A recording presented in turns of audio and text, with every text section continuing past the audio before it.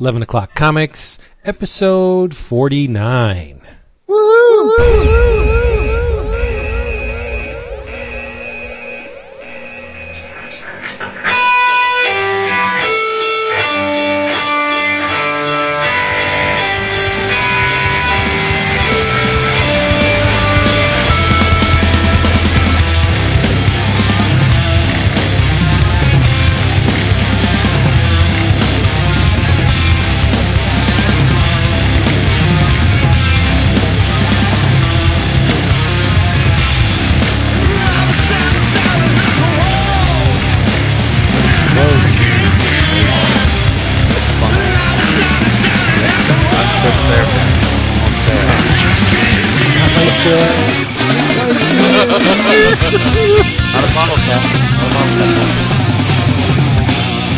Vince, I'm going to start calling Vince at the F Hut.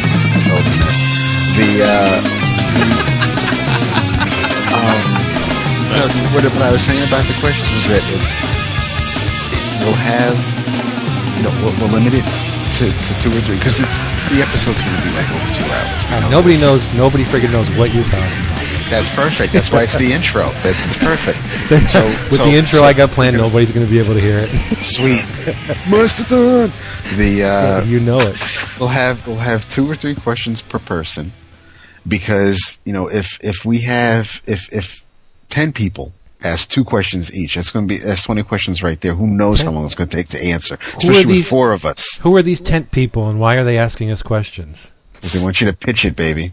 What's funny is that they actually expect serious answers. That's right. That's true, too. Hello, everybody, and welcome to 11 O'Clock Comics. I am E.F. Houghton. No, I'm not. You're Jason Wood. I'm Jason Wood. We totally trashed the intro I must now. have pissed Chris off somehow last week subtly because he's been out for me in all forms of new media this week. You know why? Internet, Twitter. Podcast, Twitter. Because you're pretty. That's why. I am pretty. He hates because the you're pretty strong boys. enough to take it. Right up, Yes. right up the Hershey Highway. There you go. I'm not E.F. Hutton. I'm Vince B. Hi. I'm Christopher Niesman, and it was brought to my attention that our introductions are, as we announce ourselves, are starting to sound more and more like Alcohol Anonymous group meetings. That's perfect, especially for me tonight. I'm David Price. David, did you take over the drunk hat from me? I think I did today. Yeah, I think I did. Nice. Good. I wouldn't I mind don't know wearing how angry I'm going to be, though. I wouldn't mind wearing the dope hat. That's for damn sure. We got one more person hiding in the shadows. Hello, introduce yourself. Chris didn't introduce himself yet. Yes, he did. Oh, did he? Damn, I must be drunker than I thought. I'm Telford Porter. No, you're not. You're Jason. You're Vince B. You're Jason Wood. Oh, what's up? Hi. Damn it. How are you guys? For those playing at home, Telford Porter is who? I have no idea. I just went with you. What? The Vanisher. That's right. You The demand. Vanisher. Wow, that's really Get it? fucking That's those great, Marvel names, man. Yeah. That's why you know got- Stan Lee greater than or equal to Jack Kirby. Maybe in the universe of the comic that I read for tonight, yeah, but not my universe. Telford Porter. What did Grant Morrison write this week? No, Oh, shit. you're close though. You're close. Oh, Alan Moore? No, Peter Milligan. no, Warren Ellis. Yeah, let's just get this train rolling. Oh, Grant Light. Do it. Okay. Green wreck rolling? Chris, what are we supposed to be doing right about now? Oh, yes. Announcing Windy City? No. Okay. Yeah, so Windy City Comic Con. Boy, David is in a fucking mood tonight. I'm going to love this. This is awesome. Fired up. I love it. Bring in the heat. He was catty as hell today on the forum too. I know. If somebody typed, David, you're quite attractive and very intelligent. What the hell are you talking about? What do you mean? Up your ass? You know? I'm going to have to make a cute kitten montage for David later. Yes, let's get to the drink roll call, which mine is a little bit more reserved this week. So and apologies again to Jeff Lemire for me breaking bad on him about drinking that weak ass Canadian whiskey. I shouldn't have done that. Yes. Wood, why don't you lead us off? I'm having a whiskey sour several whiskey sours, I should Nice. say. Which, for those playing at home, is whiskey. My choice this evening is Johnny Walker, and I'm using some sour mix that we had here. Although you could obviously make your own sour mix. There's lots of ways to do it, and I like to put a little orange wedge in there as well to switch up the flavor a bit. So Nice. it's good stuff. I had an uncle, I think, that used to drink BV sours, the black velvet sour.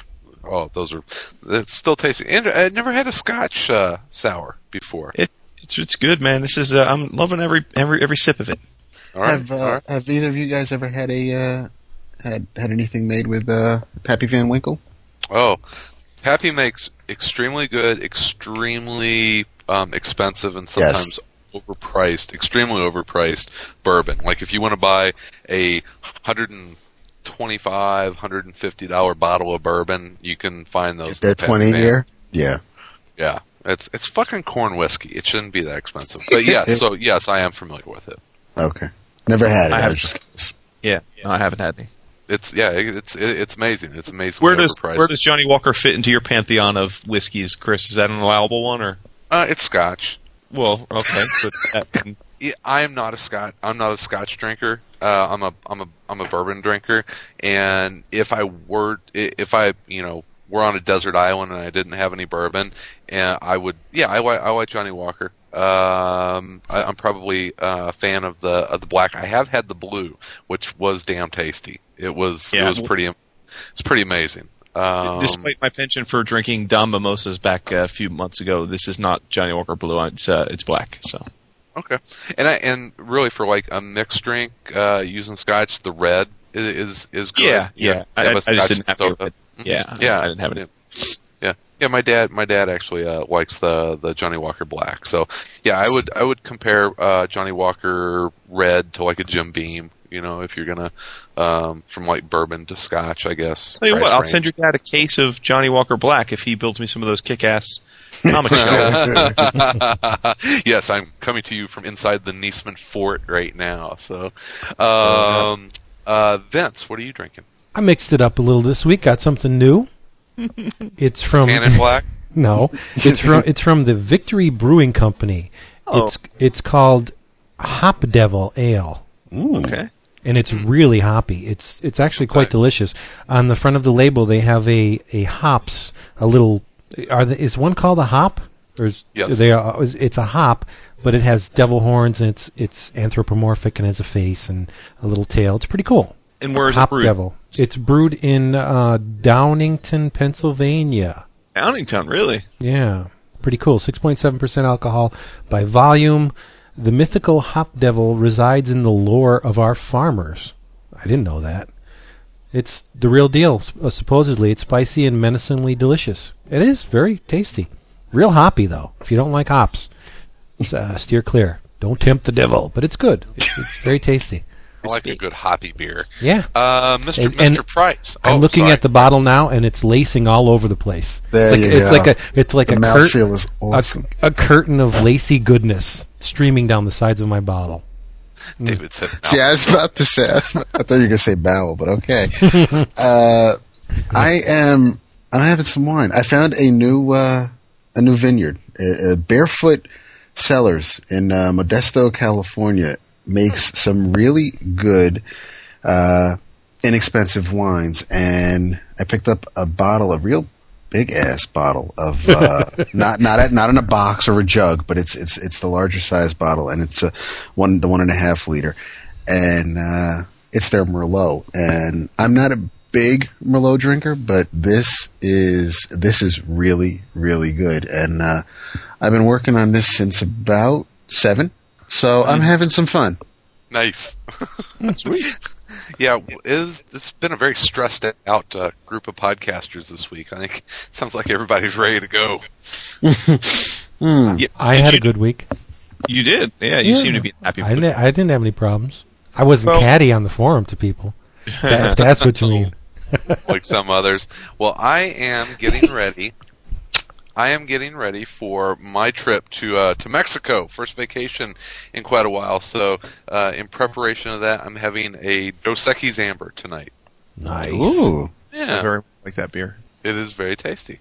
I hope you don't get tagged by a stray bullet because I love. Sorry, what was that? You're going to Mexico, right? Yep. Well, it's it's not exactly Christmas time down there. the best place to be right now. But I will pray for you. I'll do the rosary. But Vince, I'm going because I'm going to be a drug mule.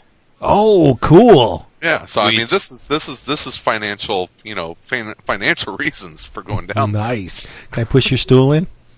Oh Lord. No, I think we're going to a place that's relatively safe. So Neat. I'm going to go down there for a couple days. Going to enjoy it. So anyway, Is there a special reason or just? Yeah, I live in Chicago and it's fucking cold. It's spring, man. Not here, it's not, man. Yeah, I know. Still wearing coats around here. No, we had kind of just a cool opportunity pop up where we could take a really reasonably priced trip down there, and it was one of those can't turn it down kind of things. It was so cheap. So it's we're gonna get out of here. It's gonna give me a chance to kick back and relax. And actually, I think I was telling you guys. I don't know. I was actually talking to Suntress. Got all my stuff together for what I'm going to take down there, and one of them is Wood got me the 10-Cent Plague for Christmas, and so I'm finally going to read that. Jeffrey Brown's new book, Funny Misshapen Body. I've got the Starman Omnibus Volume 2. Awesome. Over at Around Comics, our book club Luther selection Arkwright? right now. Yep, The Adventures of Luther Arkwright, which Brian Talbot is fucking insane. You betcha. That's all I gotta say on that. One of our buddies, Brandon, is trying to get me to read some manga, so I'm taking Appleseed, which he is letting me borrow. Nice. And this one will make Vince happy. I'm finally going to finish up The Life and Times of Scrooge McDuck. Oh, wow. Damn. That's a good read. Yeah, it's been far too long. See if you can score a couple peyote buttons for the Luther Arkwright book. Is that crazy, huh? Yeah, it's awesome. I was thinking about picking it up to play along with the Book of the Month Club, but I haven't gotten a chance yet. So. Actually, Cameron over at InStock and DCBS just emailed me yesterday and said that because it's our book club selection, they're increasing the discount to 45% off. So, Nice. So There yeah, is- it's like $10. Yeah, there's a sequel too. Heart of Yes. Empire. Mm-hmm.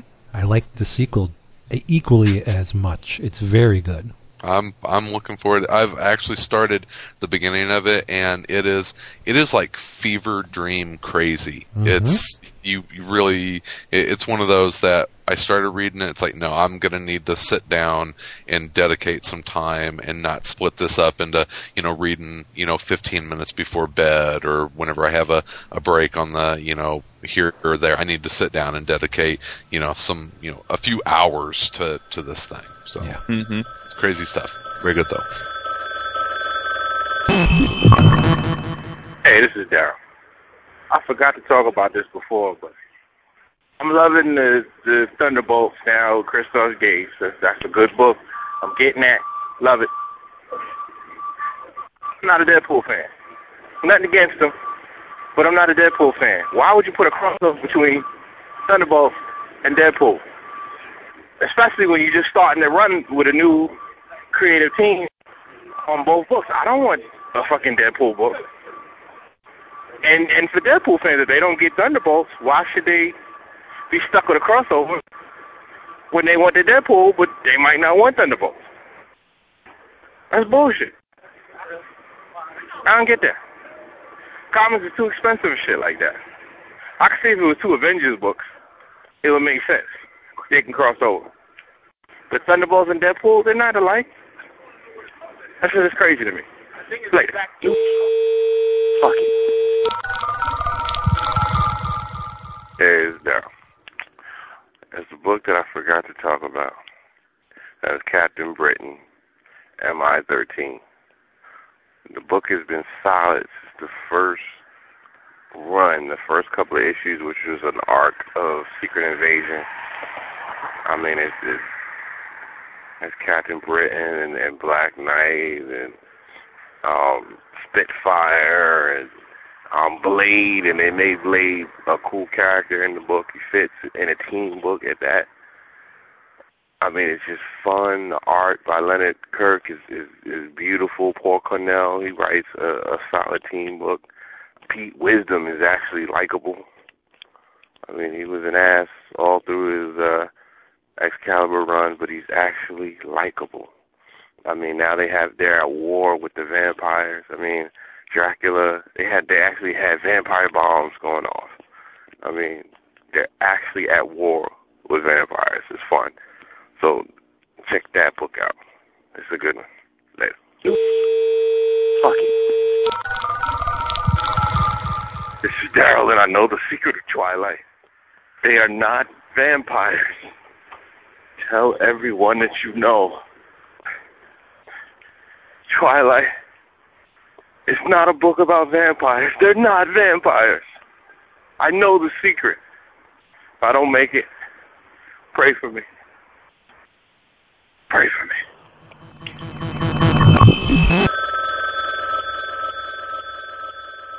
What do we got? Reading. Oh, jeez. Lots of stuff. I'll tell you what I did do. In preparation for future episodes, since I get my books from DCBS, I can't always read everything that comes before the next shipment arrives. So what I do is I just take the books and stack them where I stack them. And after 6-7 months, I have a lot of books backlogged. So what I did was I pulled all the successive issues of Booster Gold, lined them up, put them in a box. I did the No Hero, like all the series that I've been falling behind on. I put them in sequential order, waiting for me to dive into them. So I have no excuse for future episodes of not having. I won't be unprepared. Let's just put it that way. That's great. Yeah, That's actually, I'm looking forward to your No Hero talk. Yeah. Looks great. And I did read the Zero issue, but that's where I began and ended with the Zero issue. So eager to get into that. Why is that? Because it's exactly what I do. I put them in order, and then kind of get around to catching up on series, and it's startling sometimes how many issues I fall behind. Yeah. When I was, what's go that? ahead. No, go ahead.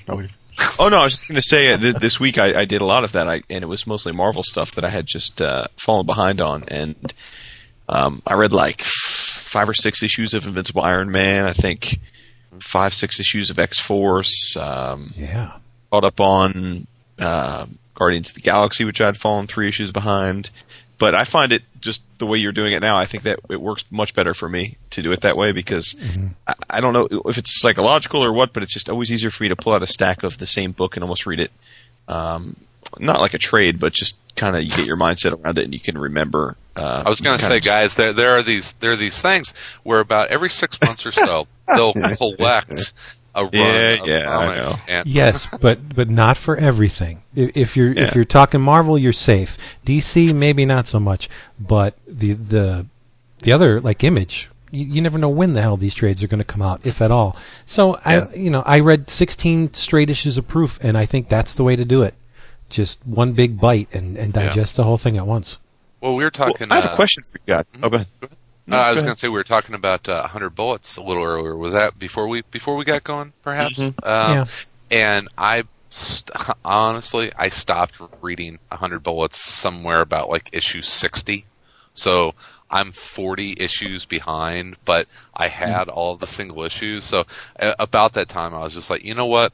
Yeah, I'm just going to keep getting them, and I'm going to take, at some point, probably this winter, whenever we have another big snow, I'm going to take a weekend. I'm just going to read all 100 issues, consecutively. So I know where you guys are coming from with that, and I was like, no, I don't want to switch to trades now because I have them, and that's probably a series I'll end up having bound at some point. Well, I prefer to read things in trade anyway, but I haven't been able to break the floppy habit. And to tell you the truth, a lot of the series that I've fallen behind on, I plan on having them bound and then reading them. So the more pressing things I want to read first. Like I fell off the gravel wagon around issue 4, so I have a bunch of that to read. It's just a ton of books just stack up really quickly. I didn't even finish Why the Last Man yet. Wow, no kidding. Yeah, and I've managed to stay away from any kind of spoilers for the last issue. I heard it's very sad, but that's all I've heard, and that's all I want to hear. What I found with me is that it's usually the series that I love and the series that carry a lot of weight to them that I want to make sure that I sit down and I really pay attention to them. So, not to say that, like, Amazing Spider-Man is great. I really enjoy it, but I'm not going to let those stack up because it's usually a pretty quick read and it's fun and I look forward to it. But something like Scalped or 100 Bullets or Why the Last Man or Fables, it's like, yeah, I can probably go 6 or 8 months and then read 6 or 8 issues. So yeah, I feel yeah. And we're doing the companies a solid, or the creators, rather, a solid by buying their books monthly, which is the way they want you to do it, and we're reading them when we want to. So it's like the best of both worlds. Well, speaking of bound books, did you guys... have you guys checked out Travis's... Yeah. Good for him. Good for him. It's amazing. It's for those that don't know what we're talking about, there's a forum member, and he's on a bunch of different forums. Is with Izzy. I don't know. I'm sorry, I don't know his real name. If you guys know it, but he's really into the library bonding stuff, and he's done some beautiful stuff. And he posted on the forums and said he posted about a month ago that he had a bunch of stuff getting bound, and for a special reason, he's getting married, so he wanted to get an engagement ring. I'm going to assume, for the sake of this, that his fiance doesn't listen to our show, or fiance, but he posted, he bound some things and put it on eBay. And I guess the two choice things were the Complete Miracle Man, which he had custom bound, and the other thing was, what was the other thing? Flex Mentallo. Yeah, Flex Mentallo, exactly. Mm-hmm. And it was stunning because, as a longtime collector, you're taught, if you're the kind of person that collects or has any view that modern back issues are worth anything, you're taught that, you can't do anything to hurt their value. Signatures hurt their value. Messing up the covers hurts their value. If they're collected in a trade, they don't have the same value. If they're second printing, they don't have value. So you would think that taking these issues and putting them in a, having the spines cut and glued into a bound. It destroys the comics. As far as you're cutting the spines, the comics. Yeah. So right, you would think that would limit someone from selling a bound book of something that's got real intrinsic value, and yet it doesn't. Can I just interject for 1 second? And you're breaking up like crazy. Okay. I don't see it as destroying the comic, though.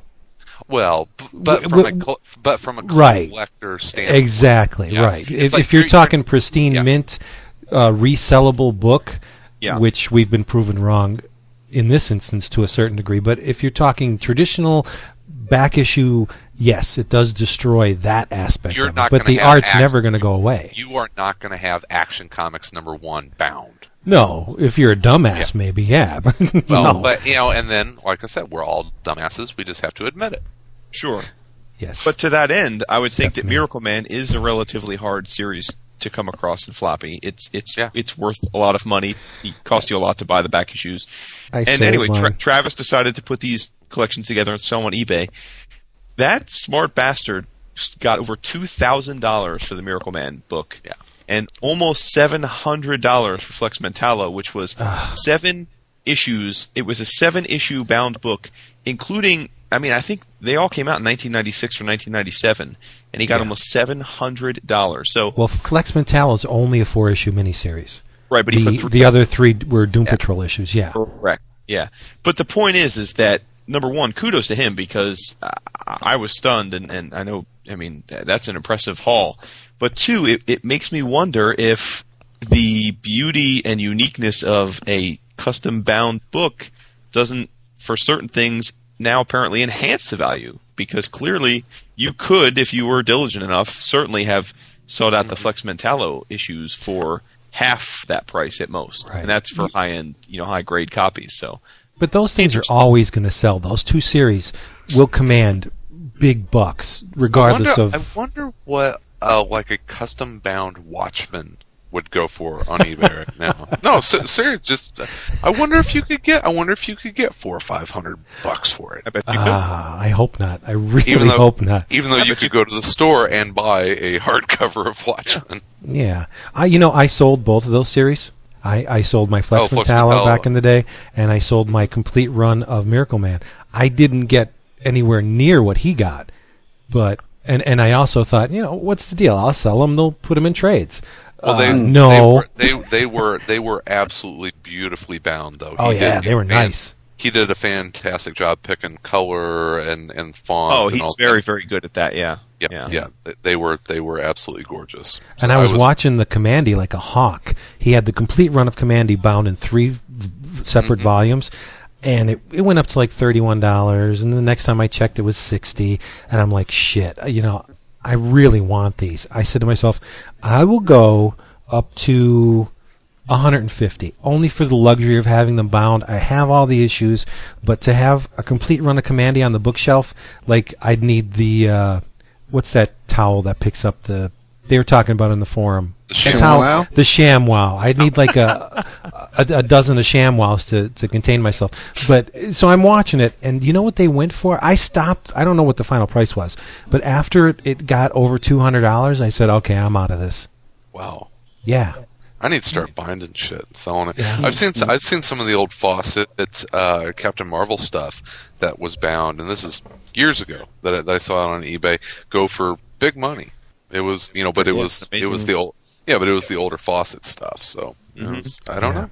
That's my preferred format these days, binding them. But you gotta have them bookshelves to put it on. Oh, you betcha. That's gonna happen. All right, let's talk about comics. Let's do it. What do we got? Besides lots of Echo. I mentioned Spider-Man, which we don't talk about Spider-Man that much on the show. Oh, Not don't. lately. So much fun this week. The return of the Spot. Have you guys read it yet? I didn't read the latest one. No, I just I caught up to everything until this week's issue. I finished Character Assassination over the weekend, and I haven't read the latest one yet. Well, Character Assassination, I like the ending of it, but boy, you get if you're reading it weekly, you really start to get the feeling that it is a soap opera. I mean, Spider-Man is such a soap opera book right now. It's Harry's girlfriend and this relationship and that, which is kind of fun. These comics are soap operas for men like us, I guess. But no, this last issue had the return of the Spot, who's kind of a joke villain, but kind of the continued darkening of the superhero world. He kind of comes back and he's a badass. And I don't know if people are familiar with what the Spot's powers are, but he can basically he's a teleporter. He can create these black holes and go through them into another dimension, and then come out in another area through these holes. So it's kind of like the first time I saw X2, whenever Nightcrawler went through the White House, and that was kind of the first time I ever remember thinking of Nightcrawler as a badass with his teleporting ability. Well, it's the same thing with the Spot in this. It's like, wow, he can really F some people up. So it was a great standalone one-shot written by Fred Van Lenny, and who's doing some great stuff. And the artist, I'm going to totally butcher his name, Siqueira, Siqueira.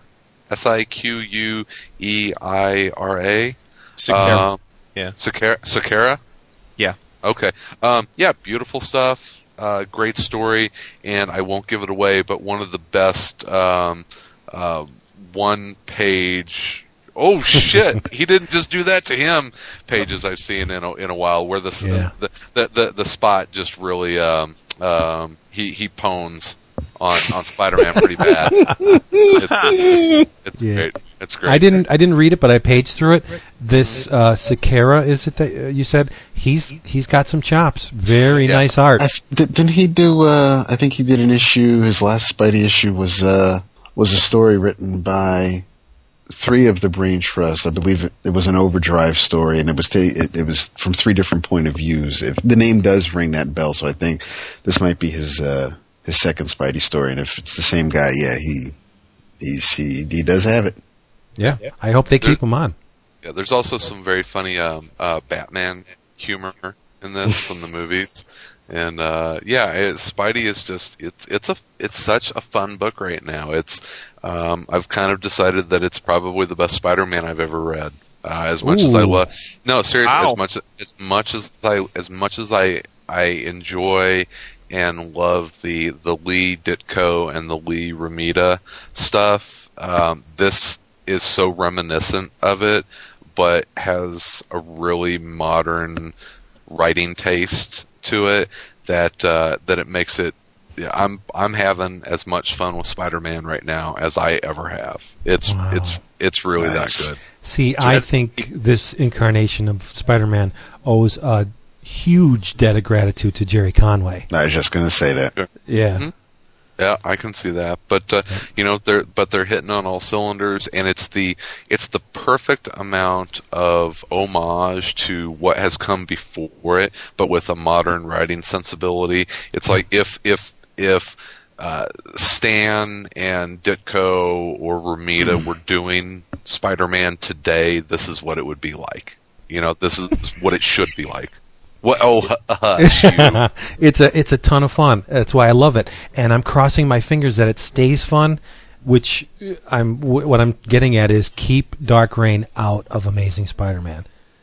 I know it's pretty much impossible with the central character and the Dark Reign thing going on, but I do not want to see all that crap spill over into Spider-Man. The latest solicitations from Marvel? No, because I automatically pick up Amazing. I don't want to read. No, I don't want to know. No. I don't mean for Amazing specifically. I just mean, have you seen how many Dark Reign shot minis tie-in? It's unbelievable. I That's know, fine, and I that's saw fine. a couple that are Spider-Man related, but they're self-contained miniseries, like 4 whatever issues, and that's great. But to me, if it doesn't spill over into Amazing proper, which is what I don't want it to do, then what's the point of reading those miniseries? They're just shooting blanks. They're wasted efforts. Well, yes, they do generate money, but Because I'm not reading Spider-Man, have they acknowledged at all the Dark Reign continuity yet, or no? There was one kind of real quick comment where Peter is running late for something as usual, and he's kind of running down what is sucking in his life right now, and he mentions that his arch nemesis basically runs the free world, and so it's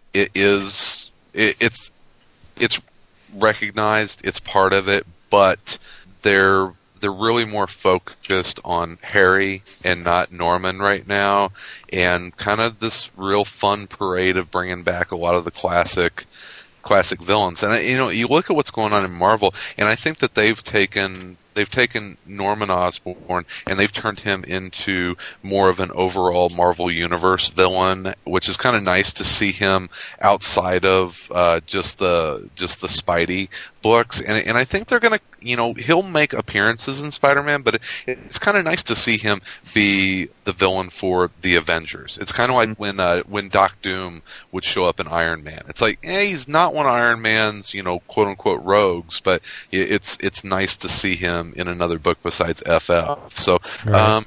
they're doing a real nice job of walking that very thin line of keeping Spider-Man connected to overall continuity, but not having him be tied down by it. Right. But the thing that boggles my mind, I sometimes page through Avengers, and I see Spider-Man in it, and they make no mention at all. And I'm 8 issues or 9 issues behind in Amazing. They have not mentioned Spider-Man being in the Avengers at all in Amazing, That's fine. which is cool, and Yeah. that's how I want it.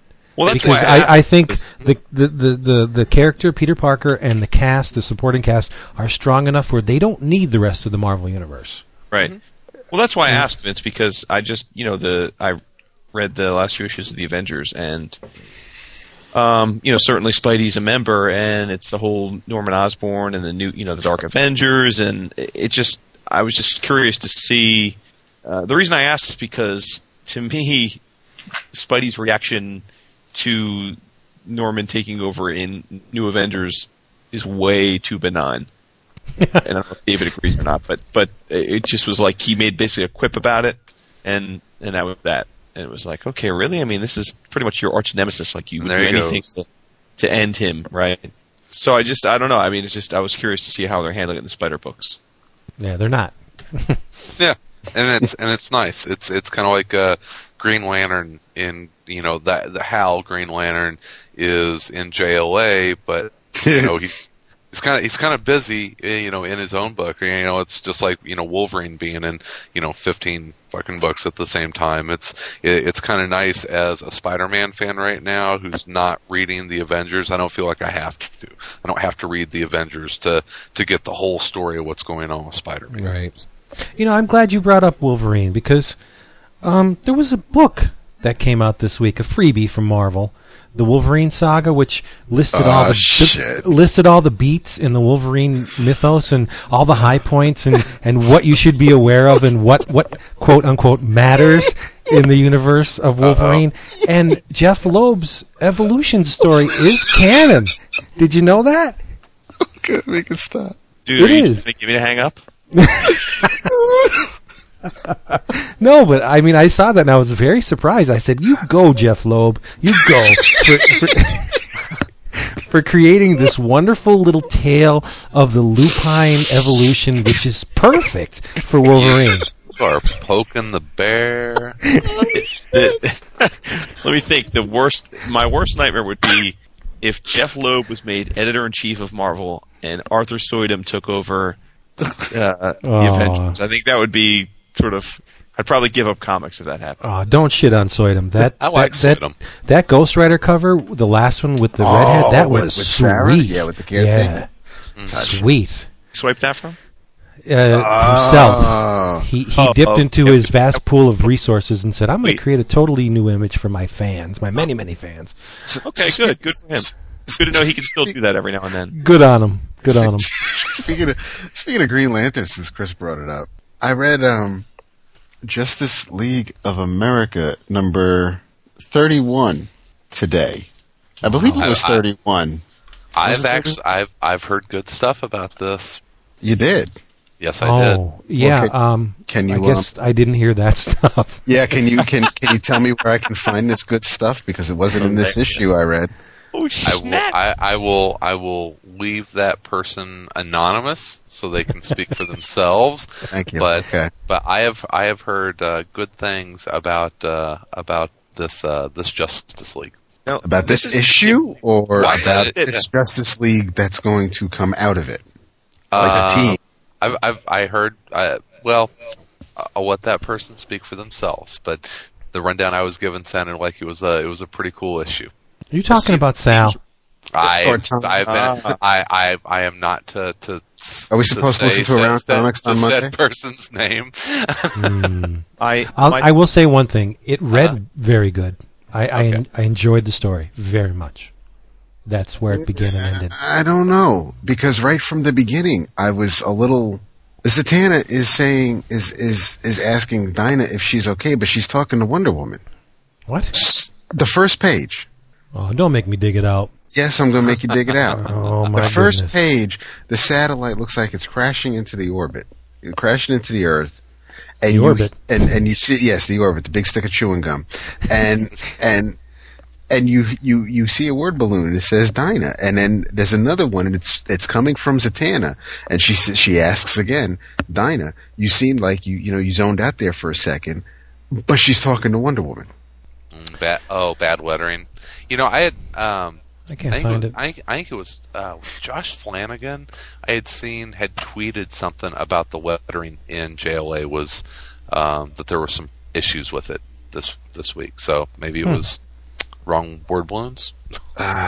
See, so I don't know. Talk about the because Rob Lee's been doing the lettering on this book for as long as I can remember, and I don't think confusing Wonder Woman's alter ego and Black Canary's alter ego is easy to do.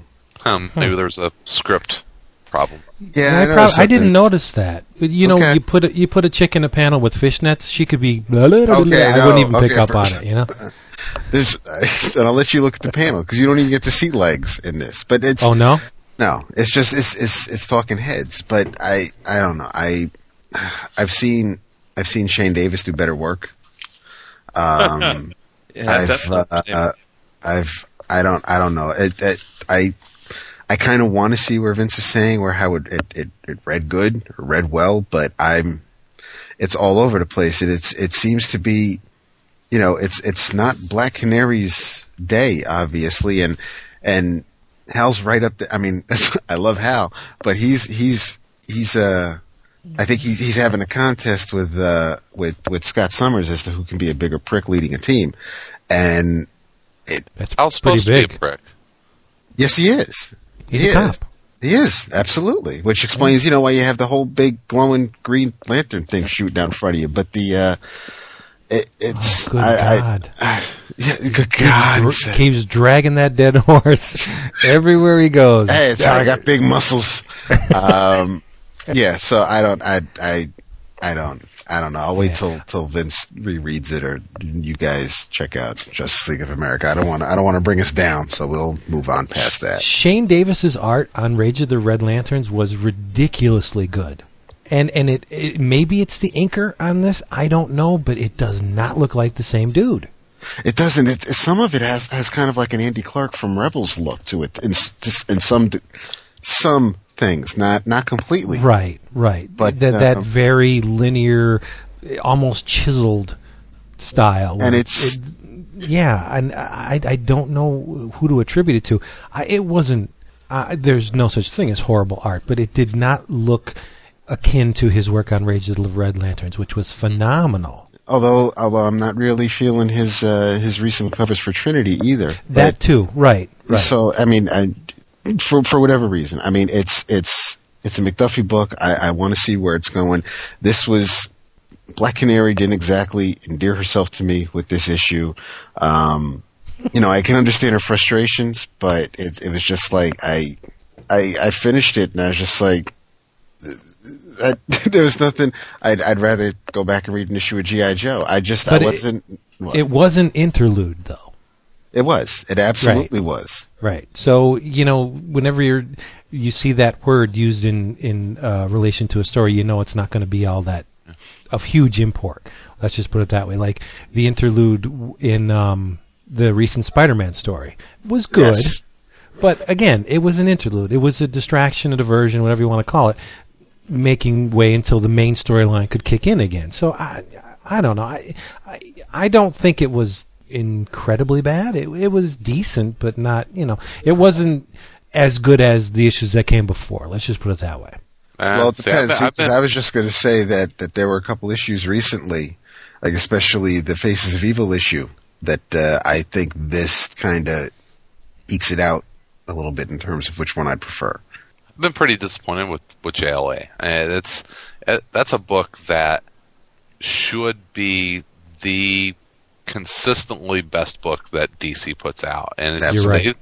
It just seems like they've had a lot of trouble getting it off the ground, and I don't know what it is, because they've put good creators on it, good artists, good writers, and it's just kind of missing that little magic something that makes it a great book. And I want to love JLA so much, and I finally dropped it. I didn't get this issue because I was getting bored with it. So I guess I'll have to go pick it back up. I think McDuffie, maybe Meltzer to some degree. I didn't read any of the Burnett issues yet. I think they're handcuffed. I really do, because obviously this Justice League, when Meltzer started it and he finally formed a team after God only knows how many issues, and you had the big three. You had many of or most of the founding members from the original Justice League of America in the book, and at least you had the big three. But now you have, again, a couple of years after it happened, the most recent time, you're without your big three. It's a world without Superman, Batman, and Wonder Woman yet again. And they explain this. They touch on that in this issue. And Black Canary's not happy about losing the big three. And this is, who the team. These heroes are going to follow these three anywhere and everywhere. And if they're going away, because it ties into what's going on with Wonder Woman, it ties into the worlds of New Krypton. Batman's not around, so at least it's tied in. It's plugged into what's going on in the main DCU, which it should, because it's the Justice League of America, and it should be their big book. But it's like Chris is saying, he's just and I think whether it was editorial or whatever, but I don't think McDuffie is able to tell the stories he wants to tell with these characters.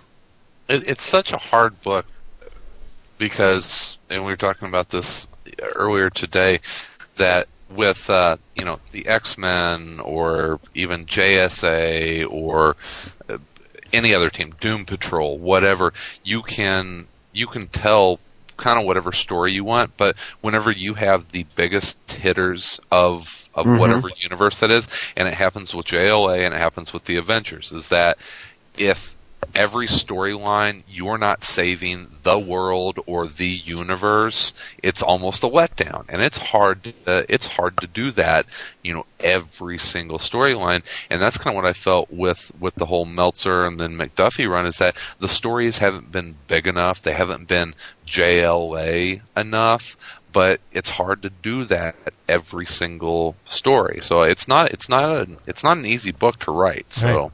And then, like when Morrison was on the title, you had arguably the most inventive comic book writer of his generation, who only stayed on the book for a certain amount of issues, because how many stories can you come up with that are as important as, like you said, saving the universe? There's only so many stories to tell.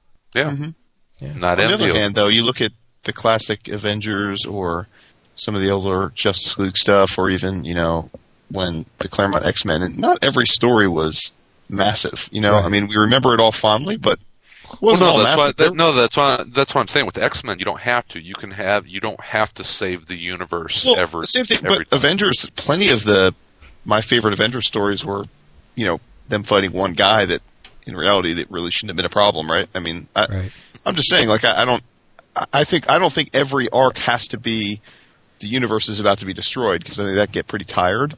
But I do agree that something since the relaunch, and that includes the Meltzer stuff, it just hasn't really clicked. And I thought McDuffie coming aboard would be the click for me, and I'm still reading it, but it hasn't. And to David's point, while I think you're probably right that editorial has some role to play here, to be completely fair, there's no characters closer to McDuffie's heart than the Milestone characters. Right. And he got to bring them back for an arc, which I can't imagine editorial had much say as to what he did there or how he did it. And I mean, it was okay, but I don't know that I read that arc and was like, oh man, what a great way to bring the Milestone characters back. I didn't really feel like. But I don't think it didn't let the Milestone characters didn't shine in that story. It was.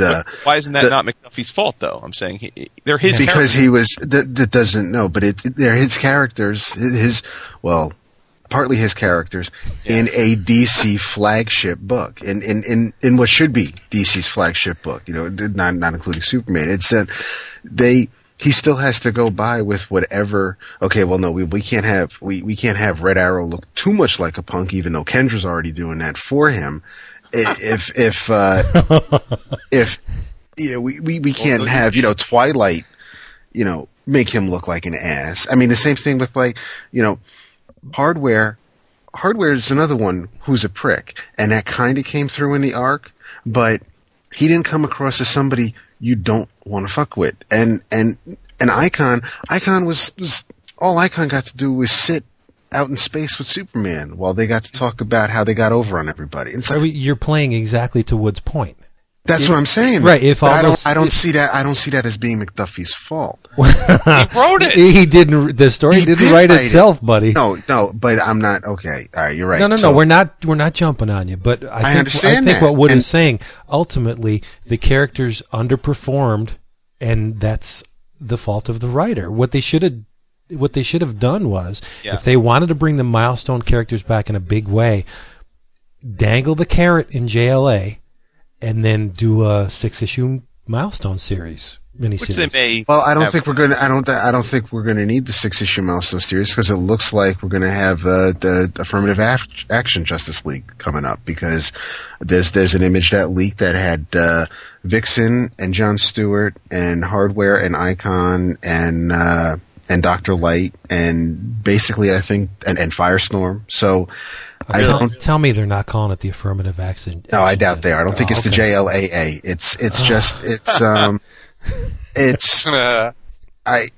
No, you're right. McDuffie wrote it.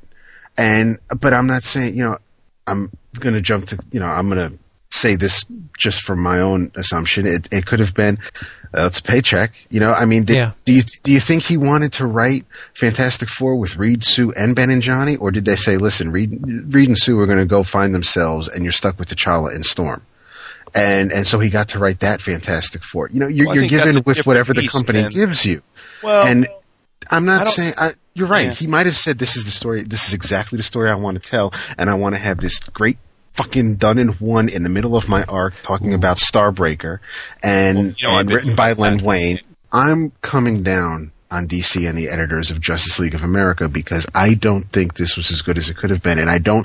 Yeah, you're right. I don't want to blame McDuffie. I don't want to look at Dwayne McDuffie and go, "Yeah, this. I was really hoping he'd write a better story." I want to blame someone else other than him, and I'll admit that.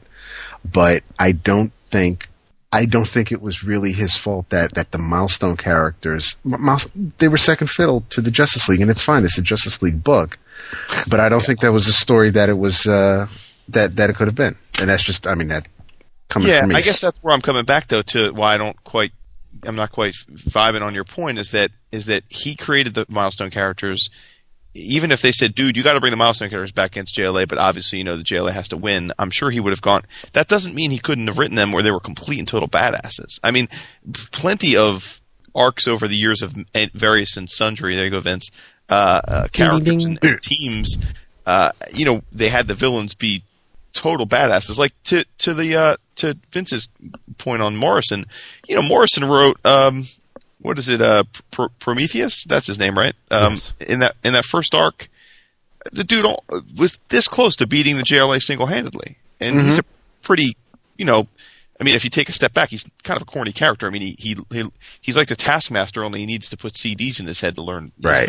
But so I'm saying, like, to me, McDuffie had the pages to write them.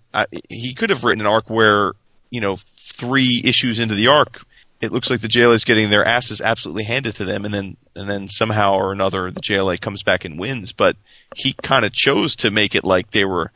It almost felt like he was trying to protect their innocence in the sense that he didn't want them to be outright villains. He wanted them to be manipulated and forced. And so, if you're gonna write a story with those characters, why not just do a team up? Why have them fight each other? Well, I thought that's where it was going to go. Actually. Yeah, I see that, and I can understand that. I would only add that I think DC, and whether they're in their right to do that or not, is they're going to, even though we're talking 10 years ago, they're going to let Morrison do whatever he wants to do a lot sooner than they'll let McDuffie do what he wants to do. Very true. Well, in case Final Crisis, not to beat that dead horse already, but Morrison obviously got to do whatever he wanted in that book, and if anything, that was probably there's a case where you could argue DC editorial made a mistake in that, because if you're going to let someone write your big hyped event book any way you want, you better be damn sure that the way you have everything else occurring with the other writers before and after has to fit into that, and it seemed like they didn't really do that. So again, I'm not blaming Morrison. I think you should know what you're getting into by letting him write that book, and I enjoyed it fine enough. But again, clearly, I think even if you were a big fan of Final Crisis like Vince and I were, it's having trouble really fitting into where the DC universe was before, during, and after. I'm not sure it's even really been tacitly acknowledged in anywhere except for maybe the Batman book, which Morrison wrote too. So, well, taking McDuffie's back for a second, the Milestone arc was followed by a Faces of Evil issue. Not followed. Interrupted. A Origins and Omens issue. So those may have been on the docket before the Milestone arc, and he had to either ramp up his Milestone issues to fit within a certain amount, where knowing that the special quote issues were coming up, he may not have been able to write the story he wanted to. But again, even in that instance, it's still kind of sort of McDuffie's fault. I mean, I love the guy as a writer, but I love the Milestone characters too. They could just appear in one panel and I would be praising it to no end. But as far as the grand return of these wonderful characters, it kind of wasn't. Oh, you're absolutely right. I agree. It kind of wasn't. But I'm hopeful that they will rectify that situation and do right by these characters, because they are some wonderful creations. Really, they were some of the best books back in the day.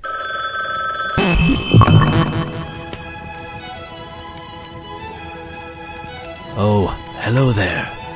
Matt Howell here, but you probably know me as Matt Howell on the message boards. I just wanted to take a moment to invite you all to join us at the 11 o'clock Comics Book Group. At the end of each month, we select a new book to read during the course of the following month and partake in some smashing discussions. There are no commitments, fees, or pressure to read each and every selection in our book group. Just gads of stimulating conversation and literary enlightenment. We'll be voting on April's selection until the evening of Monday the 30th. If you are interested, pop into the board and vote on the selection you'd most like to read. We'll announce the new book and post the reading and discussion schedule for the coming weeks. Please visit us soon. We'd love to have you, wouldn't we, Ulysses? Indeed. Be seeing you.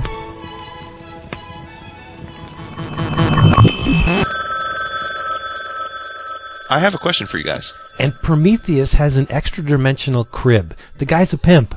Prometheus is all that, and it kills me what that guy has, over the years, has come to. But now I think they're trying to fix that too.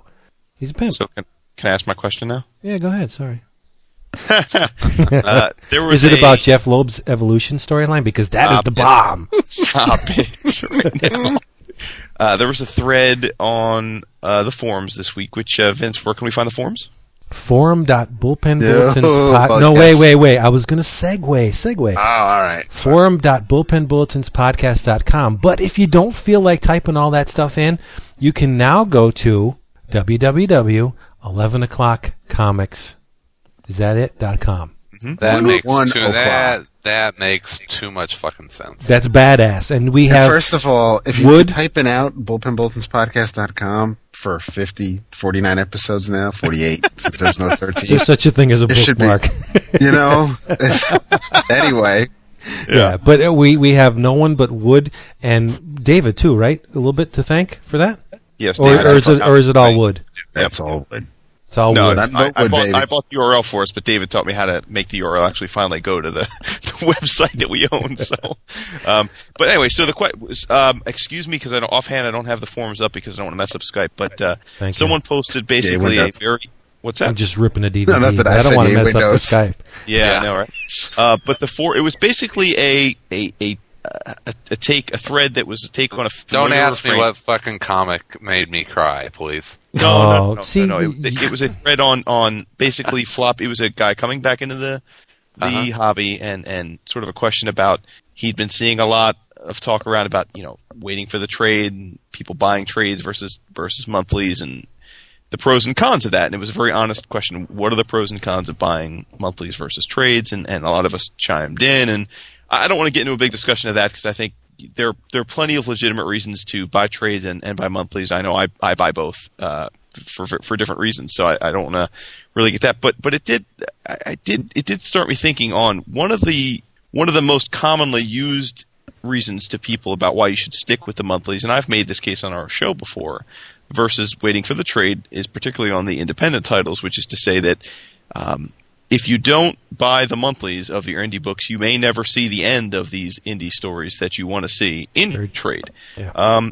But someone pointed out, I don't know if it was Freaky Tiki or someone else pointed out, that there is a flip side to that, which is to say that sometimes you can get caught up on the other end of things where you buy the singles of a indie book, and for reasons whether it be the sales weren't strong enough, or their creators get another gig that pays more and they got to pay their rent or whatever, the series can never finish. And that can happen in one of two ways. Either it just literally never finishes, or probably more likely, they never finish the run in single issues, but they resolicit the run in a trade form, so that effectively if you want to actually get the end of the story, you have to rebuy many of the issues you've already bought. So my question to you guys is, I have to imagine with the number of indie titles that you all read, that's happened to you. And I was just wondering, A, what you thought of that, and B, any titles off the top of your head that never really finished or only finished in trade form. Because I know it's happened to me quite a bit lately, and it's kind of bumming me out, but I understand that sometimes it happens. I really hope that Gutsville eventually, I want to get some sort of a closure on that story. The one that comes to mind immediately, and it was because Speakeasy went out of business, basically. Okay. But Joshua Falkov's Elks Run, I forget how many issues it was, but basically 2/3 or 3/4 of the series had come out in single issues, and then after the Speakeasy debacle, they came back and released it as a trade, and never released, I think, like the last 2 or 3 issues of the series. So if you had been and Falkov apologized. He basically said, hey, for all of the loyal readers that have followed Elks Run from the very beginning, I hate doing this to you, but the only way you're going to be able to finish the story is if you buy the trade, because we're not going to release it in single issues. But I think that was more a case of that company going under, and then him. It got, I don't know if you guys can help me out, but Elks Run got picked out by another publisher, and I can't remember which one it was, but that was one it case. Boom? Boom may have picked it up. Yeah, I don't know. Yeah, I'm not for sure. But critically and critically acclaimed series, and it was one that there was just no other way to do it. They weren't going to be able to release the final 2 or 3 issues, whatever it was, and then release a trade. So right. Well, I think probably the most famous one in the last 5-10 years is Planetary, right? Which supposedly is finally getting finished. I don't know about that. I think the most notorious one is Martin Wagner's Hepcats. Ooh. Yeah. Wow. Because, I didn't buy it because I'm not familiar with that. Well, he was a discovery of sorts of Dave Sims. Okay. And it was a anthropomorphic series, much like Black Sad. It was more of a slice of life type story where there wasn't too much action and intrigue in it. But I've never read it, so I can't speak about the story. But what I know for sure is he jumped into it whole hog. He won some kind of awards like Best New Series or Best Newcomer, and had a loyal following. Did, I think, 20 or 25 issues, and then just said, I don't want to do it anymore. And never finished the series. Wow. Yeah, so as soon as you say unfinished series, a lot of those who were burned by Hepcats will speak up, because it was one of the most egregious examples of someone just not finishing a series. No, I'm waiting for the third part of Mage, but anyway. Yeah, at least you weren't left hanging, though. I know, you're absolutely right. Absolutely right. Speaking of long-awaited, completed series, did you guys pick up today on Big Numbers? Mm-hmm. Is that awesome or what? The third issue. Photocopies have surfaced of the third issue. So you go, if you're an Alan Moore fan or want to know about Big Numbers, which was, you talk to a lot of Alan Moore fans, and they're like, when is, Big Numbers number 3 ever going to come out? Well, so apparently an eBayed photocopy, which there are very few that existed, surface, and whoever won it in this auction was kind enough to make it available to the world. So which is the right way to do it. Absolutely. Well, I know a few of recent ones were for me, Red Mass from Mars, which is a John Hickman mini that we're all, I'm sure a lot of people waiting for the last few issues, and he's come out and said that unfortunately, if you're going to get the end of the story, you're going to have to buy the soon-to-be solicited trade, which is a bummer. Another one, which 76, which I talked about way back when we started the show, which was a lot of fun. It was a flip book. Two different series take place in the 70s. Clay Moore just twittered actually that 76 is finally back on track, which is great to see. But it had a long hiatus, and I guess I'm kind of waiting with bated breath to see if it actually does finish out. But I hope think it will. I hope so. Another one we talked real quick. I've got an ash can of 76 that I got from Clay probably 3, if not 4 years ago. Like the first time I ever met him in Chicago, he gave me an ash can for 76, and I'll have to send it your way one of these days. So, yeah, I think I have an example. Neil Gaiman and Michael Zulli's Sweeney Todd started back in the pages of Taboo, Steve Bissett's horror anthology. Never finished. Published where? Tundra. There you go, baby. Yeah. We're there. There's another one too, which if you're going to cite examples of series that we never thought would have been finished, was Alan Moore's Lost Girls, which took a 10-year break between the last published issue and now the final hardcover collected edition was published. Have you read that, Vince? Yeah, it's awesome. I want to get it actually. It's so goddamn good. I don't even know where to start. The final, or just the end of the last Galactus story. Yeah, from the pages of Epic magazine, right? Yep, you're right. Epic Illustrated, baby. Yeah. John Byrne.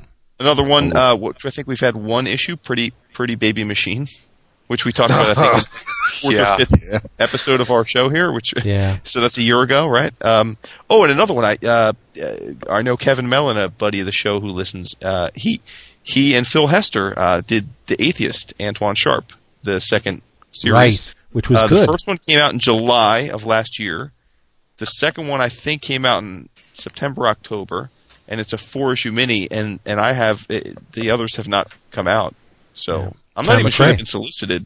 So Kevin, if you're listening, pop in the forums and let us know if that's ever going to finish. I enjoyed it. It's a cool concept. I mean, it's about a guy that's basically a skeptic and super super smart, and kind of like a modern day Sherlock Holmes who's just skeptical about everything, which I dig. So. I was thinking about a series that I loved and had talked about quite a bit. Do you guys know if Infinite Horizon by Jerry Duggan and Phil Noto, did it ever finish? Wow. I didn't read it, so idea. I don't know. I really really enjoyed what had come out. It was nominated for an Eisner, and I don't know if it's finished yet. So. Well, this is what happens when creators refuse to sell their souls to the big two. And no, seriously, and try and go it on their own. You run the risk of, if sales do not warrant continuing the series, you run the risk of never seeing the end. And it's just something that happens. Do you want to make money on a monthly basis and feed yourself and your family? Or do you want to take 6 months out of your life and do a complete series and publish it in one volume and don't see any return for 6 to 8 months? It's the nature of the beast. Well, sometimes it's not just it's not just doing it self-publishing, because what about First or Eclipse? That's true. So or Speakeasy, like Chris just said. So right. I don't think the post negation. Well, see, CrossGen was completely, because at least with Eclipse or First, these guys were working on their comic books, whereas with CrossGen, the way I saw it, you were an employee. You reported to work. You had to move down to Florida to work on a CrossGen book. So that was trying to recreate the bullpen from days gone by, and you worked for, was it Alessi? Mm-hmm. Okay. I think Mark Alessi. Yeah. Okay. Yeah. But I do believe that Tony Bedard did get a chance to finish Negation with the Negation War.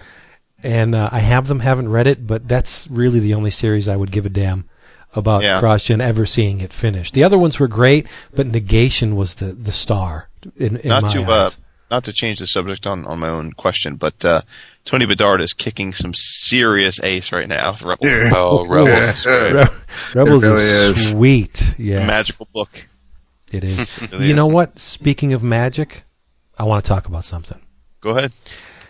And I usually make a point between episodes to set certain things aside to read.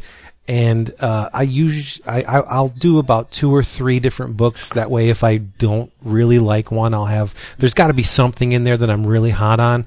So for this week, I read Warren Ellis's Ruins. Has anyone read that? I have it. I had it on the pile. I haven't read it yet.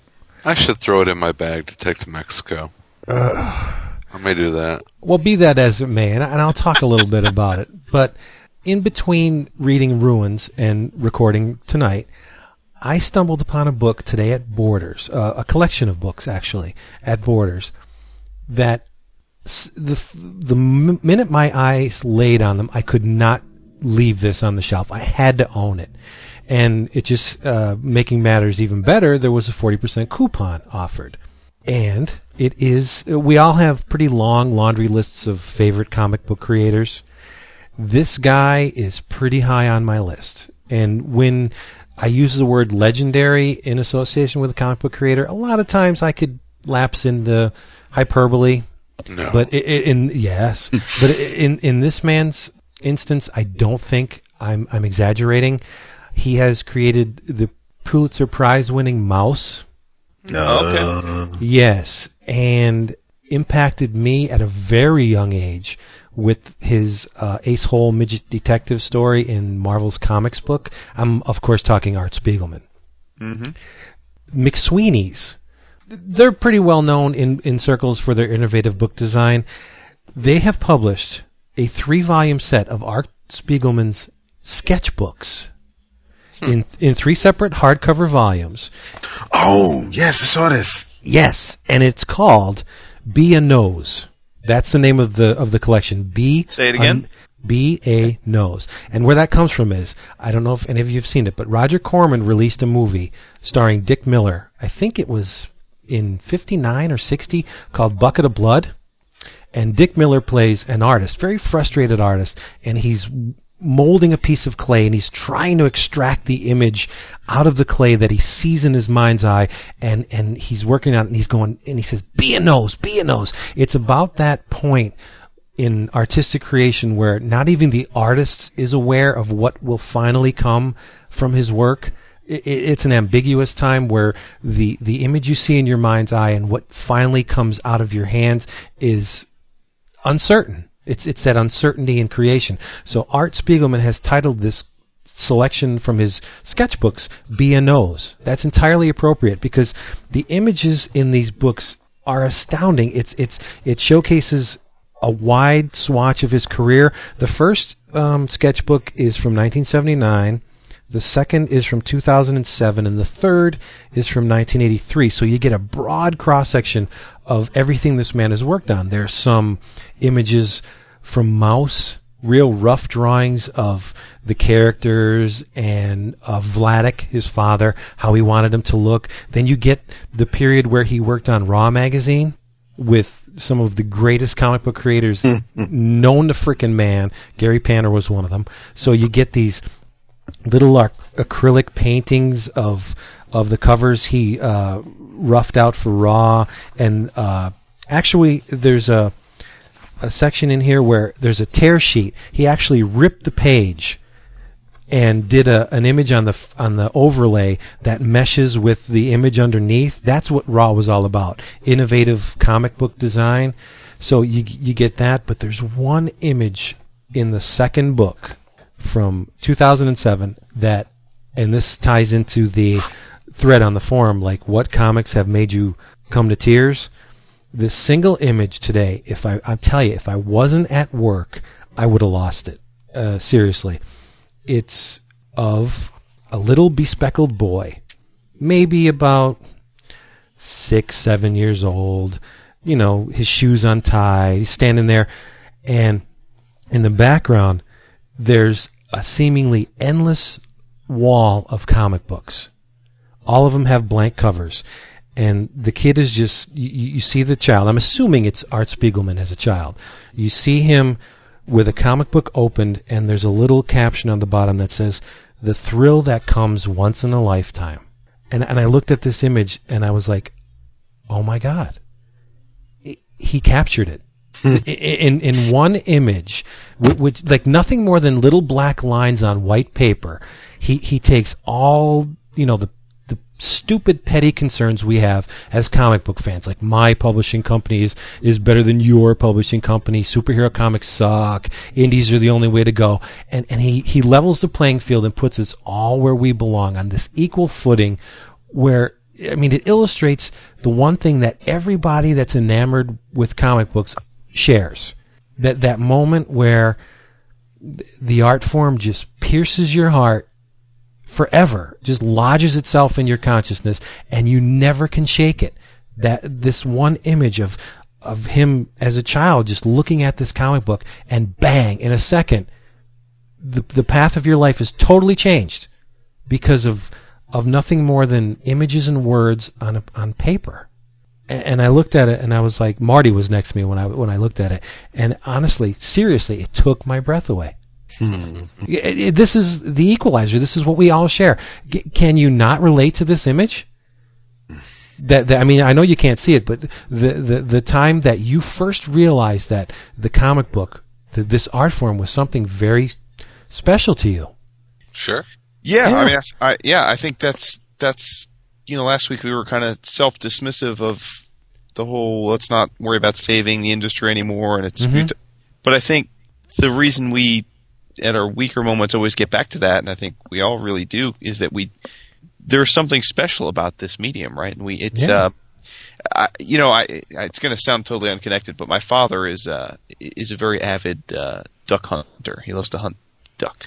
And I know what you're thinking, what else does it have to do with it? But I remember being a kid. No, I remember him being a kid.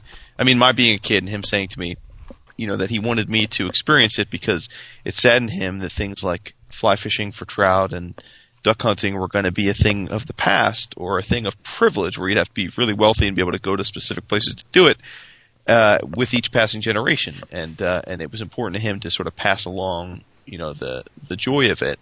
And I never really did get into the hunting thing, but I know it kind of broke his heart that I didn't. And it's kind of the same thing for us with comics, right? Is that I think we just, because we've been in it for so long, we see the writing on the wall, and that the medium is going to change.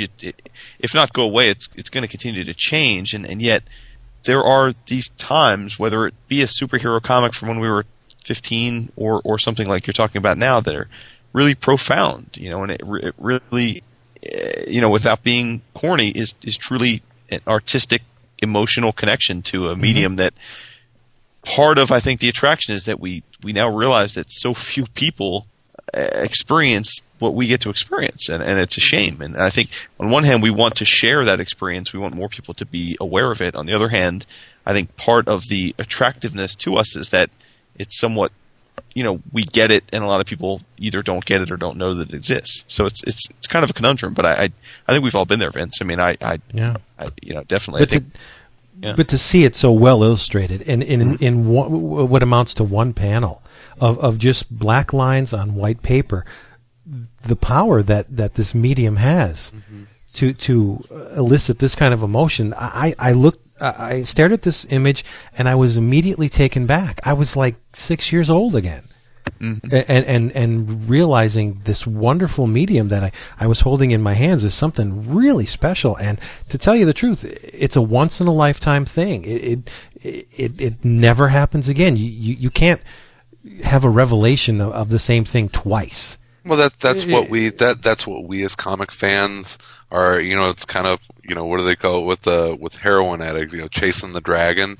That's what we do as comic book fans, and that's why we get so angry about it. Is because we're always passionately trying to recapture the magic that we felt as children with these books, and it turns into kind of too much anger about it. It's like, this isn't my Spider-Man. This isn't the Spider-Man I grew up with, that kind of stuff. And so we find other ways to channel that frustration, arguing about continuity or all that kind of stuff. But something, and I'm trying to imagine this piece of art as Vince is talking about it, and as like this big wall of comics. And I told you guys I was redoing my comics room last week, and I'd posted pictures on the forum, and so I've got this big bookshelf in my room now, and I put all of my collected editions on the shelf, and I just wanted to get them on the shelf and get them put there, and then I would organize them later.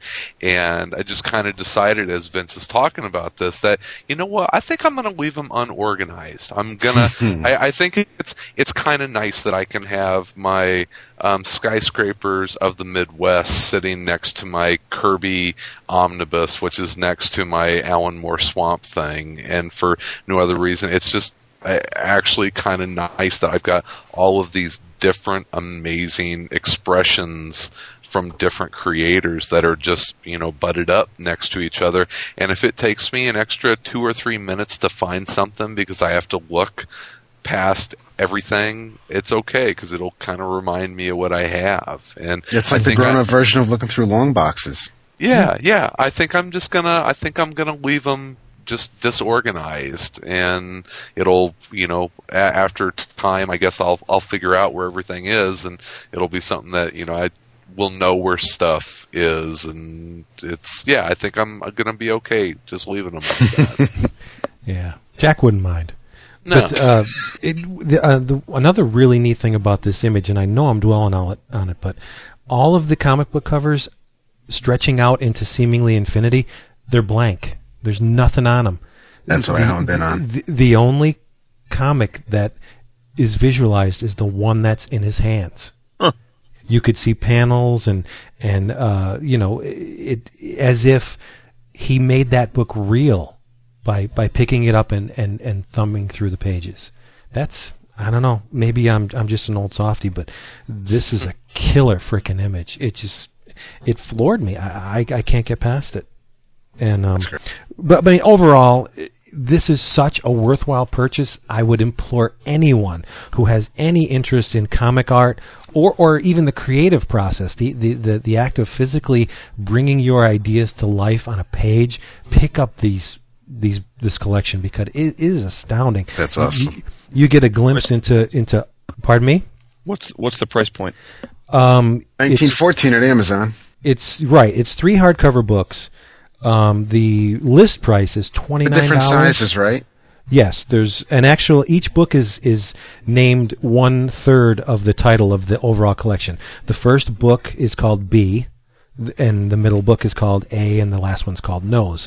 And there's even a nod to his work on the wacky packages on the back of the first book. But it's McSweeney's is offering it for $22 as a special deal, but I think Amazon's the best price. And they even fabricated a little book. What do you call it? The elastic thing you used to put around your books when you were a kid.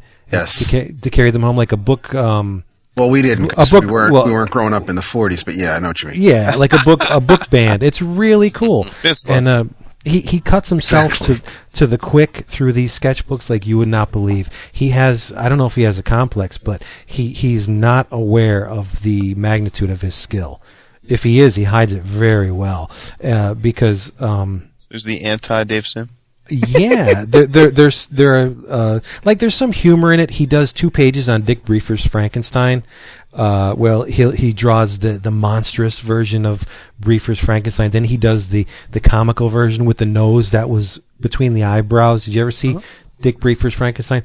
And he does like cute little captions like, one, a brain-damaged sociopathic psycho loner looking for a friend, the other an affable schmo everyman. And then there's the Bride of Frankenstein on the bottom of the page saying, whose dick was Briefer? Like goofy little things that you would only put in a sketchbook, because and he goes into this there's an accompanying booklet that reveals his thoughts behind this. He has a problem with drawing in sketchbooks because he'll take it to a certain point, and if he likes what he's done in the first, like, say, 10 pages, he won't do any more in that book for fear of screwing up the book. Yes. And he'll just put it on the shelf. Whereas if he does maybe 2 or 3 pages and he doesn't like what he did, he won't continue it again because he doesn't want to belabor the point. And the guy he's a master. There's a man sitting supposedly in a chair, and he didn't draw the chair, and he said, if you make enough drawing mistakes, can it be called a style? Like, he cuts himself to the quick constantly in this thing. Cartoonists and undertakers make boxes and fill them. Same business. And there's a montage of just like characters and mouses in it, and there's a skeletal mouse in the background, and there's himself as the mouse drawing on his drawing board. It's just a phenomenal freaking. Sold. Yeah, you have to. Yeah, nice job selling me. Yes, it's beautiful. One more thing. Actually talks me into buying something. One more thing. There's a page with comic book pages littered across this battlefield, and they all have X's in their eyes, like they're anthropomorphic, which is the third time I said that word this podcast. I got the title of the episode. There's love anthropomorphic. I do. There's anthropomorphic comic pages, and on the facing page he writes, finished art. Ink and blood-stained pages on the battlefield, left to die, abandoned after being overworked and hacked away at. All their spontaneity beaten out of them. They're finished. Like, the guy discards art like crazy, and he's a master. So it's insane. For a glimpse into one of the creative geniuses of our time, you got to get this collection. It's beautiful. You know what I just did for you, Vince? You know what I just did? You put it on our Amazon. Right there underneath Vince Recommends. Yep. Nice. It's gorgeous. And the other thing I read, I said, was Warren Ellis's Ruins. Mm-hmm. I love Warren Ellis like a brother, but I do not get the point of Ruins. Maybe I'm missing it. Like the anti-Marvels or something? Exactly. It features Philip I Sheldon. I was just going to ask him. From Marvels. He's the main character, but Ellis makes a point of saying the slightest instance changed the entire universe forever. Like, it's an offshoot of the Marvel universe. Effect, right? Yeah. Right. It's not the Marvel's universe. Right. That Kurt Busiek created. It was a 2-issue. Yes, it was a 2-issue series. I think the second issue was incredibly hard to get, so Marvel published it as a collected edition of 2 issues for $4.99. Yep. Gorgeous, absolutely stunning art by Cliff and Therese Nielsen. Just amazing, textured, beautifully painted art.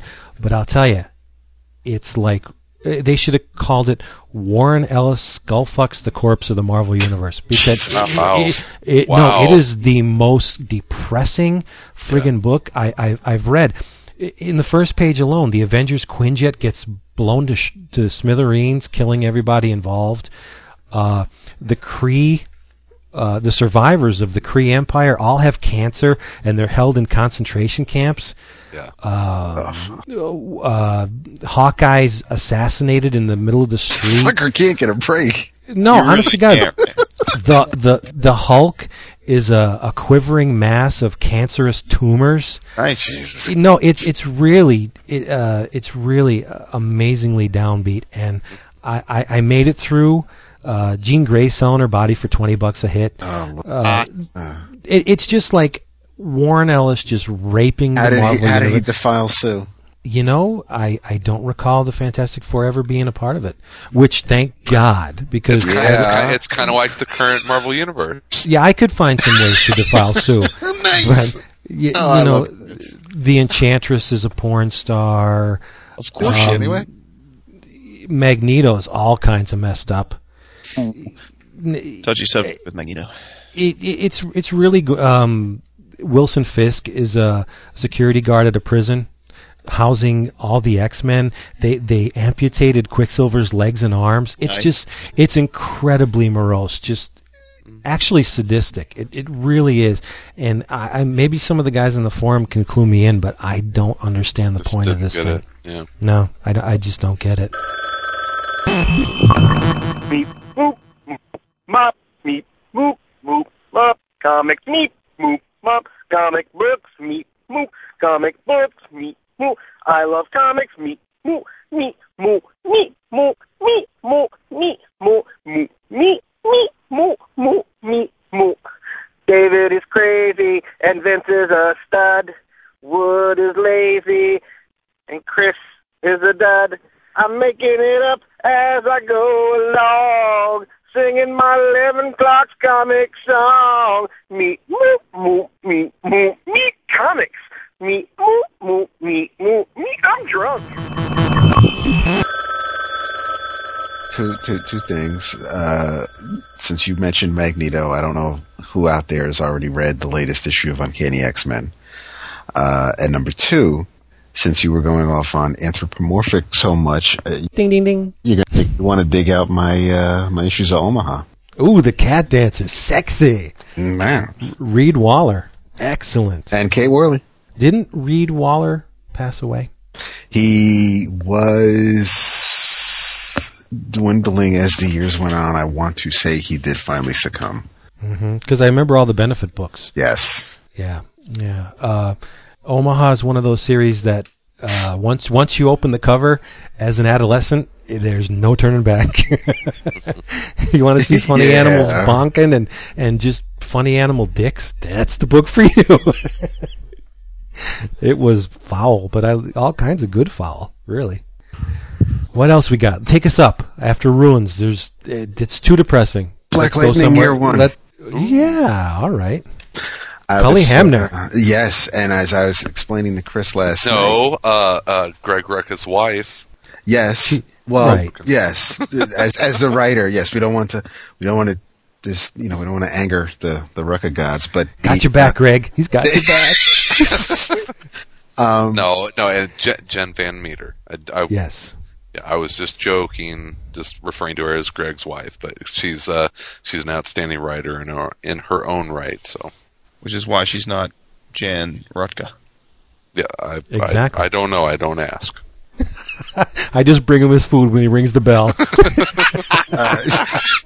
and real quick, I'm scared. No, God love you, Reed Waller did because of all the benefits, because of the success of the benefit books. The procedures did save his life. Oh, geez, I feel like a dick now. That's okay. We can leave that out. No. Hey, my track record on the forum today, I'm destined to make a mistake this episode. So yeah. So in any case, and there's some Charles Burns things in the Spiegelman book. I forgot. Yes. Oh, cool. Yeah. I was talking to Chris last night because he said that he was. We were talking about Black Lightning for a quick second, and how he's going to pick that up either in the single issues, which I'm sure Mark Beatty has all 6 issues, and I don't know. I didn't look at the June previews yet for DC, so I don't know if it's solicited yet. But this is unlike. This isn't a Cully Hamner that I remember Cully on Green Lantern Mosaic. I remember, okay, fine. Early, we'll see. I wasn't following the Jaime Blue Beetle in the beginning, so I don't know really how his art looked there. Or as but Chris here, would say, Jamie. Yes, well, I'm not Chris. You can tell because he's the better looking one. This issue, and it's did I say who did the colors last time? I think you did, but why don't you just repeat it for the sake of completeness? Laura Martin. Yes. Oh. Eisner Award-winning colorist Laura Martin. Yes, she is. And this has a very, especially with the main villain, Cully looks like he's channeling some like Waringo on these pages. Nice. Yeah, it doesn't look like the Cully I'm familiar with. I remember all the Gigan studio, the Gaijin studio members: Adam Hughes, Brian Stelfreeze. Gigan is a Godzilla villain. Okay, so then Gaijin, There you go. which is of course bloody infidel. So this just doesn't look like the Cully I'm familiar with, and you could kind of tell it's Cully, but it's still like, because I say his first name because we're boys, but the art is just. What's cool is that this is actually a year 1 that takes place over the course of 1 year. It starts off with Jefferson taking his family back to Suicide Slum, or even Superman doesn't fly over because he's punk. God, take that back. I take it back just for you. Actually, he draws a kick-ass Superman. Superman makes an appearance in a couple of scenes, and Clark Kent's a bigger part of this book than Superman is, but he draws a really sweet looking Superman. Does Superman show up in the second issue? Superman shows up in, you know what, does he? Clark Kent does. No, I don't think we actually see. They broke the pattern. The Boy Scout in the second issue, just Clark. I guess if you want to cut it and say that at least his alter ego shows up, there's that. Mm-hmm. But no, there is no Superman appearance in the second issue. But it starts off with Jefferson taking his family to back home to Suicide Slum, where he's going to be the principal for the school. So it's the end of the summer, right before the school year, and the last issue takes place on Juneteenth. So it takes place June 19th. So there's your year. It's a real cool story. The villain, aside from Tobias Whale, wasn't one that I'm familiar with, which I'm sure, this Jen Van Meter created for this series. And Black Lightning, created by Tony Isabella and Trevor Von Eaton, says that nice. Beginning of every book. So that's that I like to see. It talks about the. Does Tony still do his columns for the CBG? He does his reviews. Nice. And he does do some Tony's tips. So yeah. Awesome. And he'll do a little flashback bullet point thing throughout the price guide, where he'll talk about like his time on Champions and how he and John Byrne were supposed to do something really big with the book, but then it was canceled. So I may have to start getting that again. Sorry. Okay, that's okay.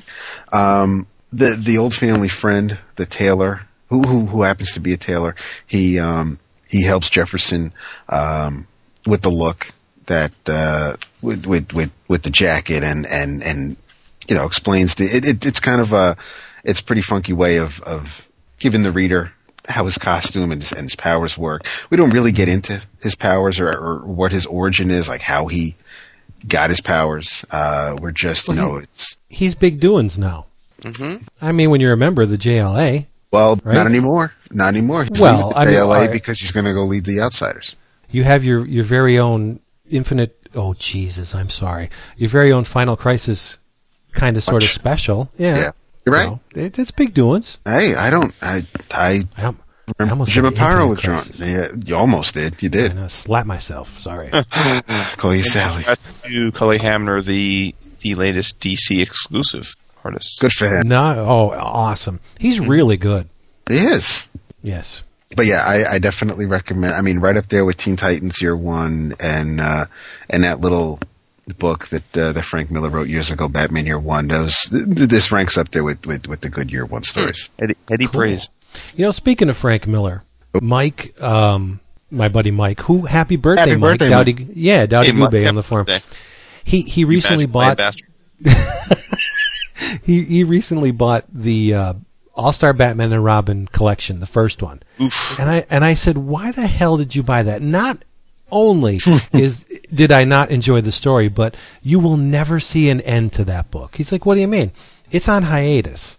Which they might as well just... You got to add it to that list you guys are running down. Another list. Yeah, they might as well just say, we're never going to finish All-Star Batman and Robin, because Frank Miller's insane, and Jim Lee's doing too much work for the MMORGPDQLMNOK. Yeah, and so I would be very surprised if they ever wrap that series up. Yeah, it'll be a real shame too. But I would like to see it collected or finished at least, because say what you will about the story, and I do get it, and it's fun, and there's a certain charm to it. Jim Lee can still draw like a bastard. He's a great draftsman. Aren't Frank Quitely and Morrison doing All-Star Batman and Robin? No, it's not called All-Star. Robin. Right. That'll be continuity. Okay. So okay. And the preview images, I swear, I almost popped a... Yeah. I got real excited when I saw them. Super Amazing. excited. Yeah. I love the Batmobile smoking what little we can see of it. I love the way Quietly draws a costume, a uniform, an outfit on a character. It actually has wrinkles. Oh my God. Oh my God. and not to keep going back, because we seem to move forward, and then Kate Worley passed away in 2004. Oh, really? Yeah. Aw. So back to the downer. That's a downer. Let's get up. Boing. Let's get up. Let's talk about something upbeat. What is there upbeat to talk about? Ooh, I know. G.I. Joe Origins. So go ahead. Oh, Yeah, the pending cage match between I said Origins. Jason. I said Origins. I said Origins. well, I have to say, speaking of downers, I did not know that Origins and Cobra were limited series. I am bummed by this. Oh, I'm not bummed. No, Why? I think Do you'll them probably, right. Yeah, I think you'll see them if they're successful. I think you'll continue to see them do limited series that will kind of run concurrently with the mainline Joe series, which I think is great. I think G.I. Joe Major Blood. Well, that's what they've been doing with the Transformers. You had Infiltration, Stormbringer, Escalation, and now you have All Hail Megatron. But they also have a stop it. They also have a series called Maximum Dinobots, which figures in to the events that's going on in All Hail Megatron, albeit on the periphery, but they still gel. And even the Spotlight issues of Transformers connect to the overall. They have a plan. Shane McCarthy's writing All Hail Megatron, you know. yes. Yes, And doing a great job. yourself last week. Yes. I know. Yes, but yeah, IDW definitely know what they want to do with their properties. Yeah, they're doing good. They're doing good work right now. Like the IDW. And Robert Atkins is a member of our forum. Mm-hmm. So if you like his work on G.I. Joe, come to our forum. You can tell him how much you like it. Let them know. Awesome. And Yeah. and if you want to meet Robert in person, we talked today. He's going to be an artist at the Windy City Comic Con. So Yep. So I'm really glad that that Wood tore him down last week. Stop and, it. This is ridiculous. That's No, redonkulous. Here, I'm glad you bring this up because this will tie into something we did last week. We alluded to something. Here's my issue, and I always say this about the internet. It's very easy for people to, and our buddy Mike Norton experienced some pain when he went to the DC forums and he saw some of the craziness that goes on there. And vitriol. Yeah, That kills me. So here's my thing. Here's my rule of thumb when it comes to the internet. Whether you're doing a podcast, you're writing a blog, or you're on a forum, the way I hold myself accountable and the way I would hope that other people do as well is that anything you say on any type of new media, as long as you're willing to say or write that exact same thing to a person's face, then by all means say whatever you want. If you feel comfortable going up to a person and saying that their stuff sucks or you hate it or you think they shouldn't be in the business, and if you see them at a con or at a meet and greet or at a bar, you're willing to say that to them too, well then I'm not going to judge you. But I think all too often it's way too easy on the internet especially, and less so on podcasts because at least people know who we are in that case. But when you can be anonymous, people just let the vitriol and the hatred and the fanboyism come out without really thinking about the fact that there's a real human being on the other side of that. And the reason, I know Chris was joking, but the reason I think this is worth bringing up is because, I had some issues last week with another person on the forums that, another forum about the way they were handling their approach toward criticizing an artist. And as you mentioned, Atkins is a longtime listener of our show, and he popped into the forums and in a very good-natured way, gave us a little ribbing about some of the things that, I and David had said about the series. And, David really criticized the story, not the art. And what I had said was, the first issue I liked very much, and I thought it was really good art and not what I expected. I thought the second issue took a little bit of a step back. And Chris, you pointed out in the episode that you thought issue 3 bounced back, and I read 3 today, and I agree with you. But Robert made a point of saying that I guess I had brought up the idea of licensed comic art and there being a subcategory, and I wanted to at least touch on that because I think it sounded like he was kind of surprised by that. Now I guess I don't view it as that surprising because there was a stigma. It's a stereotype, and stereotypes they come from somewhere. Exactly. Right. And who started the stereotype? Let's be honest. Who started it? Where did it all originate from? Frickin' Marvel. There was a time when Marvel would hack out any kind of book that they could, a licensed property that they could get. I'm not saying these books weren't bad, but look at the Stretch, Starriers, Mask, No, you're right. Defenders of the Universe, like just anything they could get their hands on. I think of Star Wars, which is, for better or worse, had some kind of comic book series going on for, Ask us couple DC. decades now.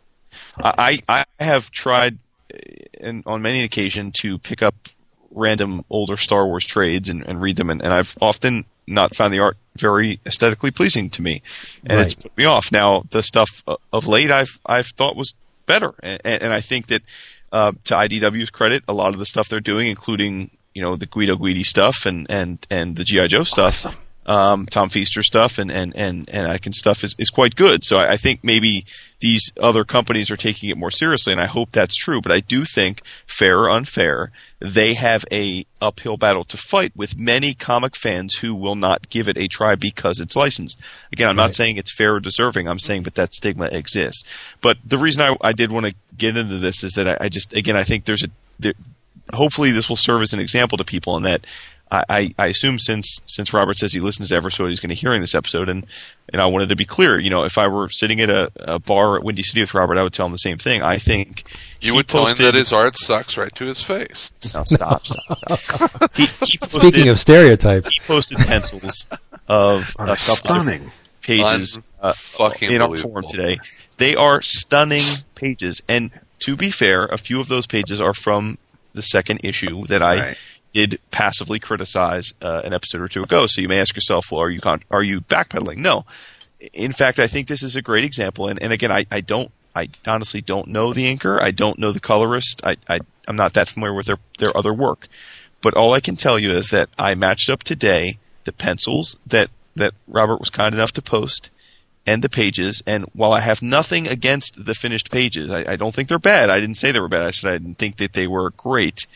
I think the pages do not, to be fair, do justice to the pencils. And I would tell that to him.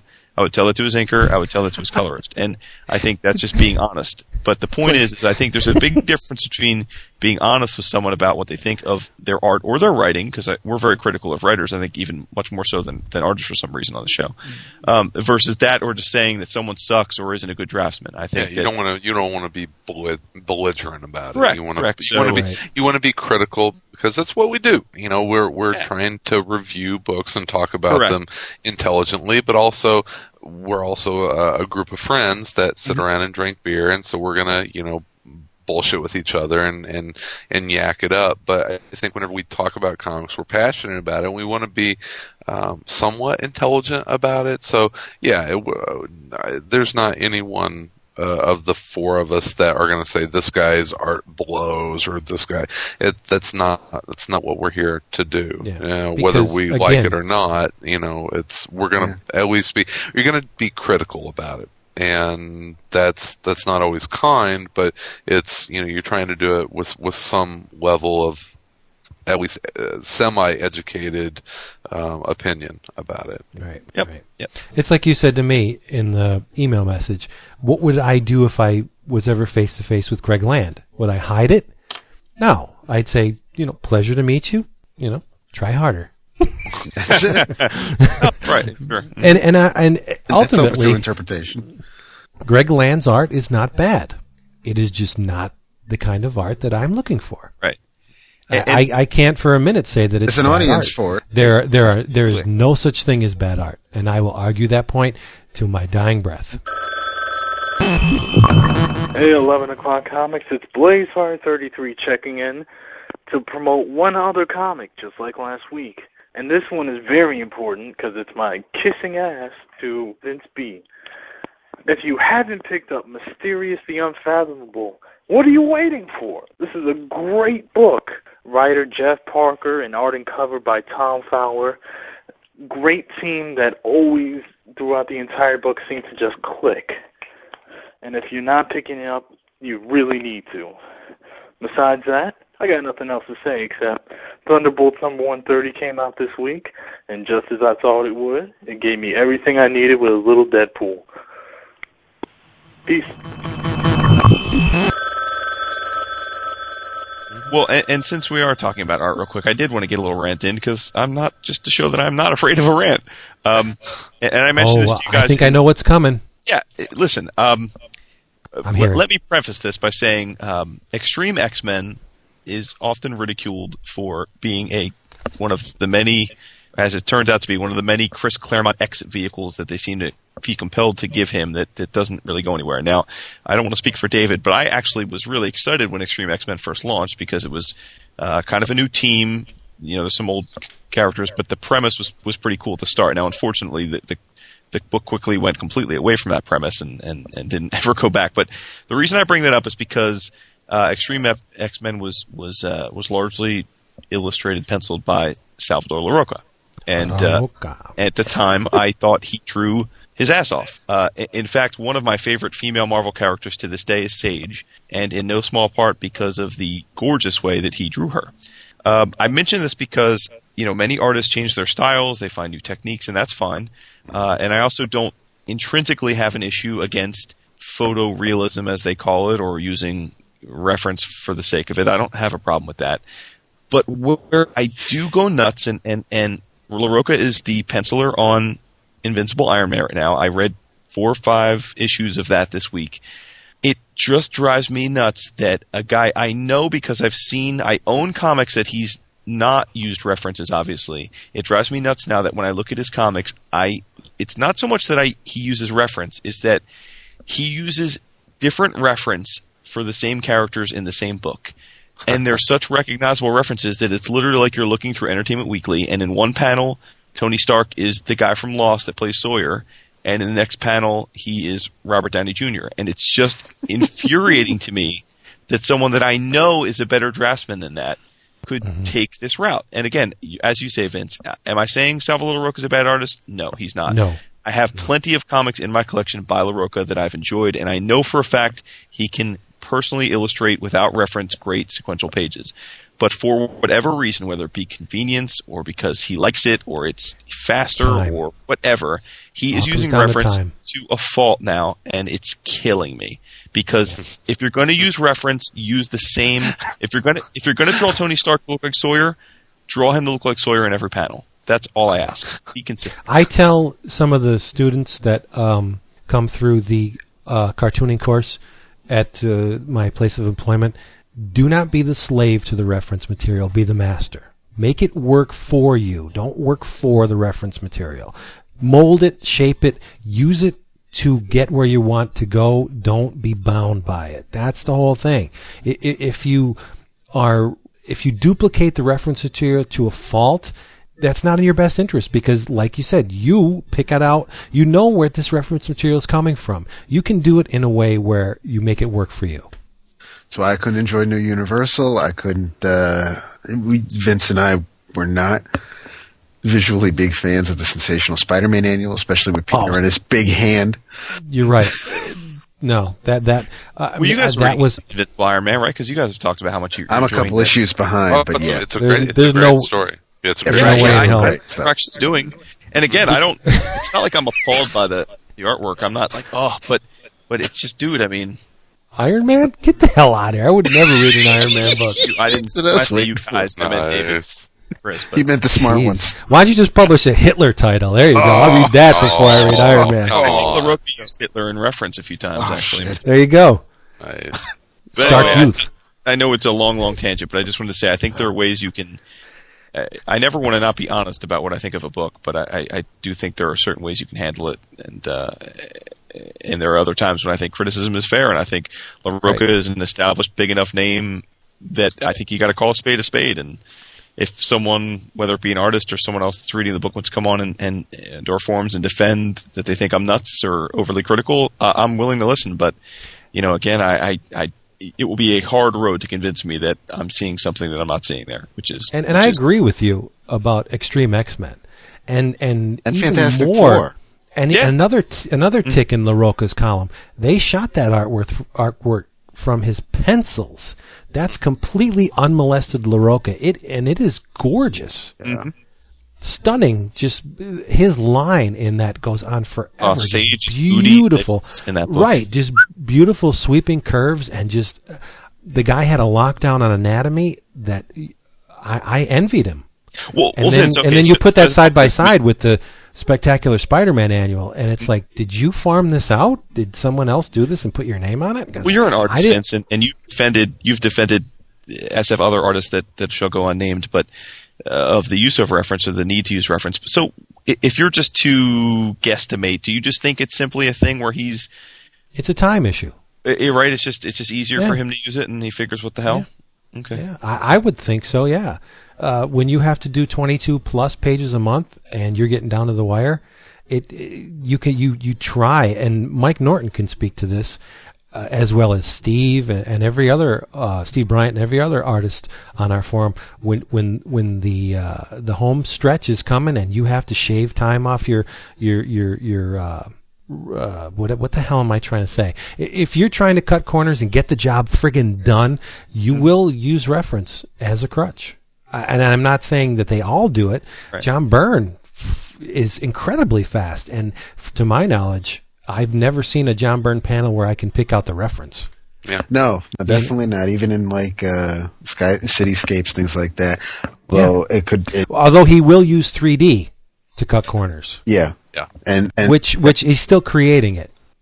Mm-hmm. I'd rather have him concentrate on drawing a page than doing that funky lettering he was. It's like that Chuck. But, yeah, that Chuck Austin War Machine. oh God! Anybody who has ever fired up Poser knows where those friggin' figures came from. Oh. And it says, are we that stupid? I know how you did this book, and yes, it's clever, and you did tell the story to a certain degree, and it got the job done. But as far as aesthetics, it's fallen a little short. It tends to look a little stiff to me. And yeah, just because the tools are out there doesn't mean you should use them. There you go. But I don't like to disparage artists, because even though LaRocca is not, I mean, he's a shadow of the dude that penciled Extreme X-Men. He still has that. He still has the ability. I would just love to see him do it again. Well, you pay your money, you read this comic book, so you kind of earned your right to give your opinion of it, and it's your opinion, right. But it's not, and you might feel guilty or might feel bad because you're saying something that, isn't exactly positive, and you may not even have anything constructive to say. It's not like you could say, well, I would have drawn them different. If you don't know what you're doing, if you can't do it, then it might not be easy to say, but you know what your eye likes. So that's what it comes down to.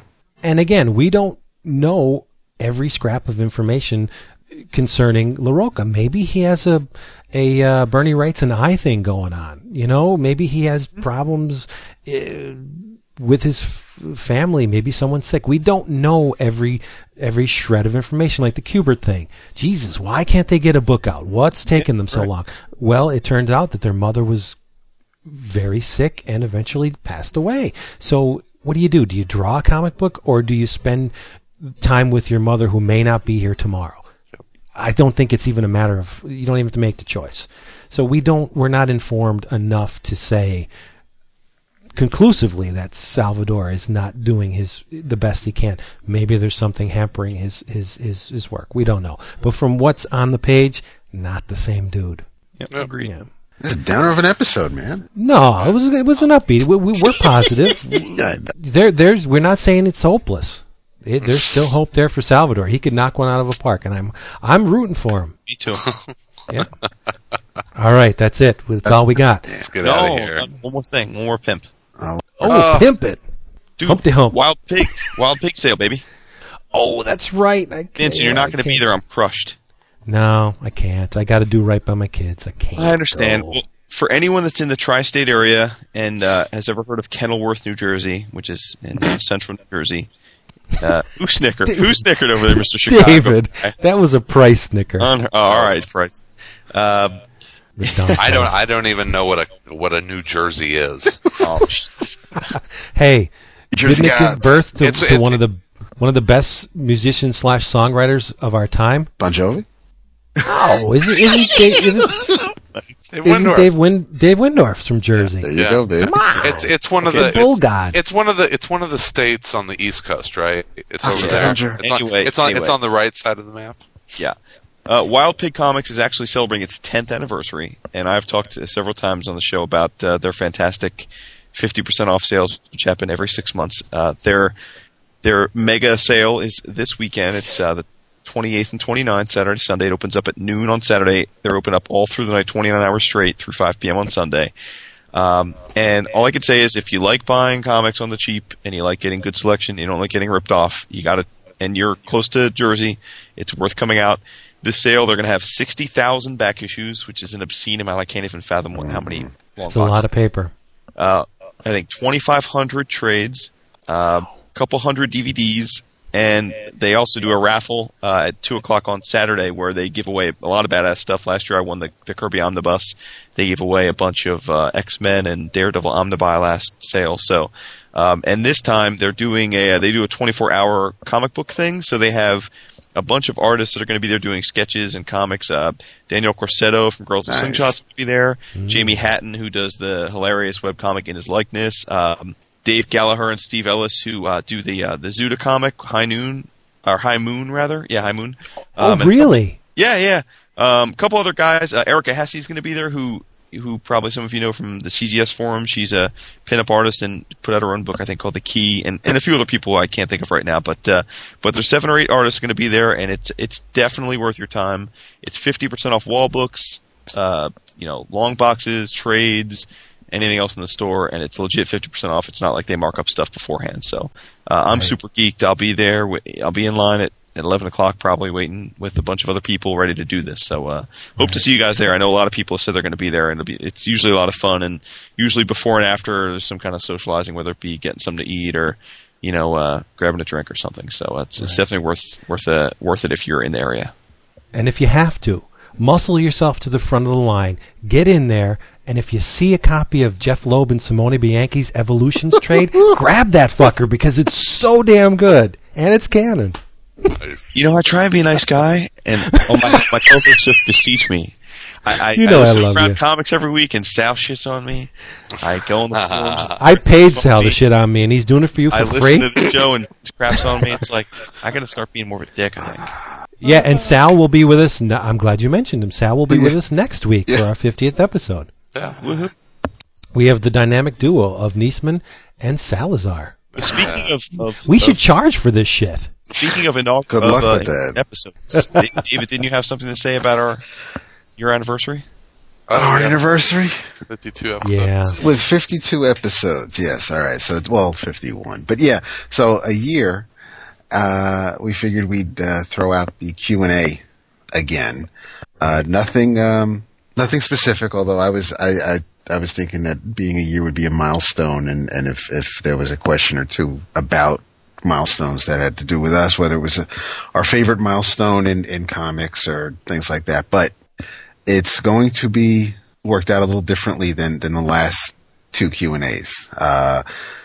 We're going to try to have some sort of order to the chaos, and especially since we'll be reading the questions off the forum. Vince will probably be reading them off as we answer them. How it'll be set up, there'll be a thread either this weekend or over the next couple days. We'll start a thread. Everybody can post in the thread, did we say 2 or 3 questions? It doesn't matter. I would say 1 or 2. Why, you think it's just going to be a clusterfuck from Joe? Yeah, but I would say 1. Oh, it's going to be a cluster, whatever we go do. with 1 or 2, and then we give you no guarantee that we're going to answer more beyond that. Well, yeah, 2 questions is cool. Okay. But like David said, don't. I say I say 2 questions and a comment. Okay, that's cool. That's very cool. I like that. 2 questions and a comment in the. But don't. Yeah, I know. We don't want to. We love our derailments. I say 2 questions, a comment, and a dirty limerick. And a dirty limerick. Yeah. Oh, and geez. your sister's phone number. But like David says, please, if for the love of Jeebus, if you're going to post in the thread, and we really hope that you participate because we do this because we love everyone on our forum. Don't post 2 questions and then post again with comments on the questions above you. Let's just keep it in the thread. You go back and edit yours. Right. That's what I was trying to say. But I had price disease there for a second. It's understandable. I know. I know. I'm just too close to you. That's what it is. Your tongue's in my ear. The thing is, it's not my tongue. It's so wet. It's your clit. You can't. Jesus Christ! You can't. Don't.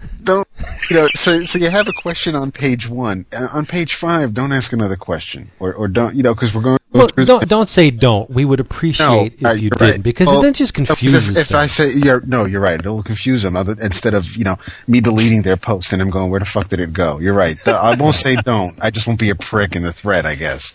Just go on the thread. Ask a couple questions, and we'll try and get to them. And they don't have to be necessarily comic related. They could be, because after all, that's what we try and do here. Yeah.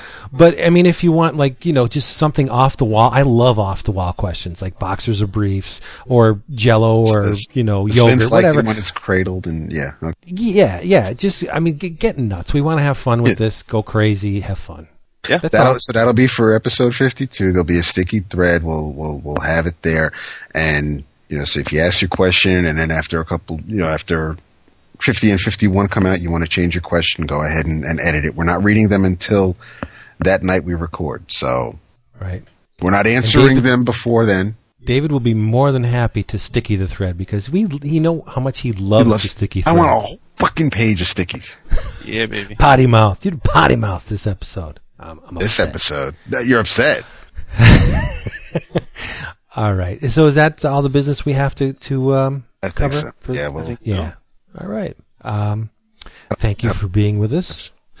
Once you're cutting out, you almost never cut out, and you're cutting out pretty bad. No, I wasn't talking loud, so. Oh, okay. Yeah. Thanks for being with us, people. We'll be back next week, and in the meantime, do yourself a favor and read Jonah Hex. Ooh.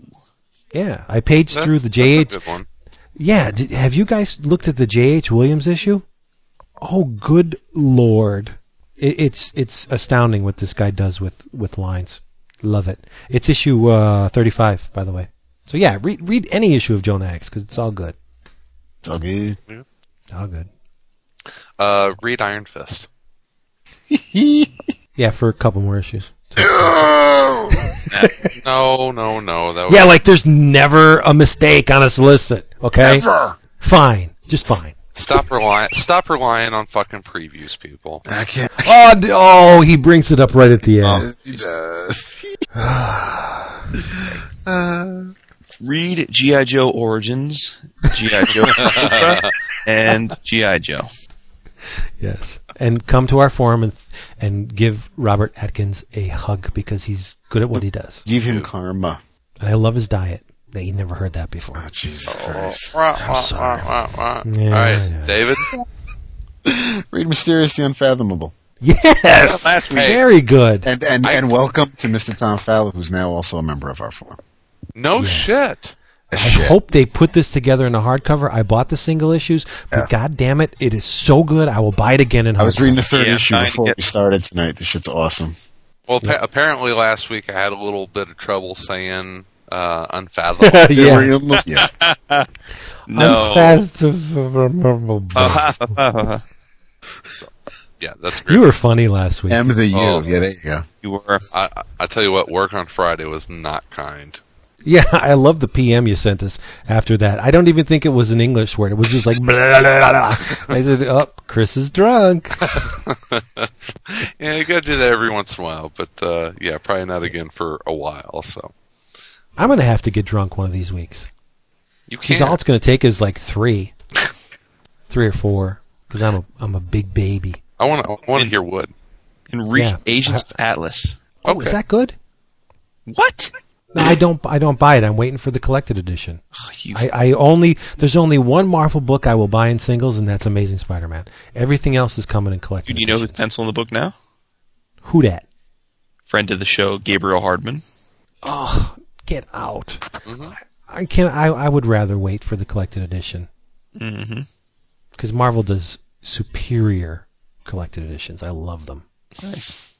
There you go. Scar, Son of Hulk came out We should this even week, talk didn't about it? all the maybe next week the DC news, the DC newspaper, the Oh yeah, I'm looking backup forward to that. Wednesday's comics, yeah. Yeah.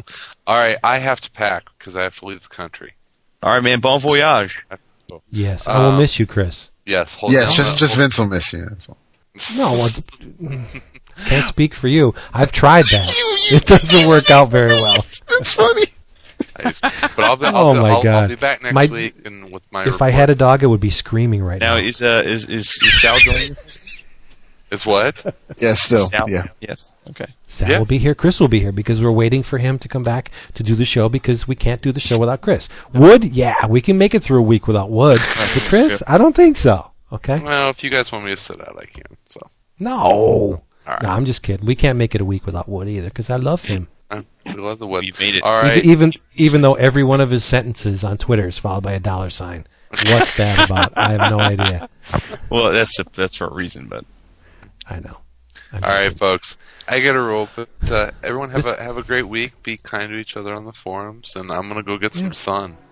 You Nice. thought last week's outro was long. Jeez. I was just going to say, Yeah. be safe. We, buddy. we, sh- we should start about an hour and a half in, say, okay, let's wrap it up. We got about a half hour to say goodbye. See you, people. Bye. Bye. peace out. Here, sleep at the bottom of hell. Your time is come to pick the road. You walk in this town, turned in as a coward. You've learned through sickness and health, there's only one. Now go and bite your. You'll see the worst of me with a hope they understand. No, they know you're just a boy, so grow up and be a man. Little baby, I'll kicking you screaming why. Victims pay the price eventually. The coast may see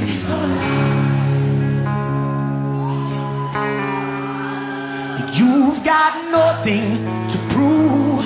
Oh, stay forever, young brother. You've got nothing to prove. Oh, your who answer is in there to stare down the barrel. The sincerest apologies won't write you out of this one tonight.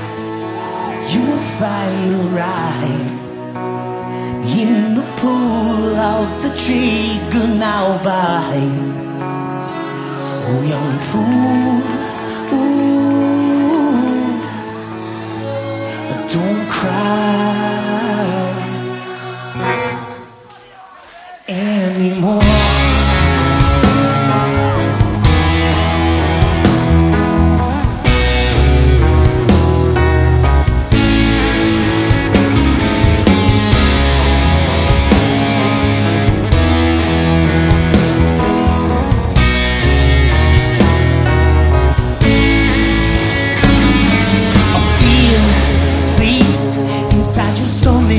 It's waves, a tomboy alone in need of fix. In the pitch back your fears for too long.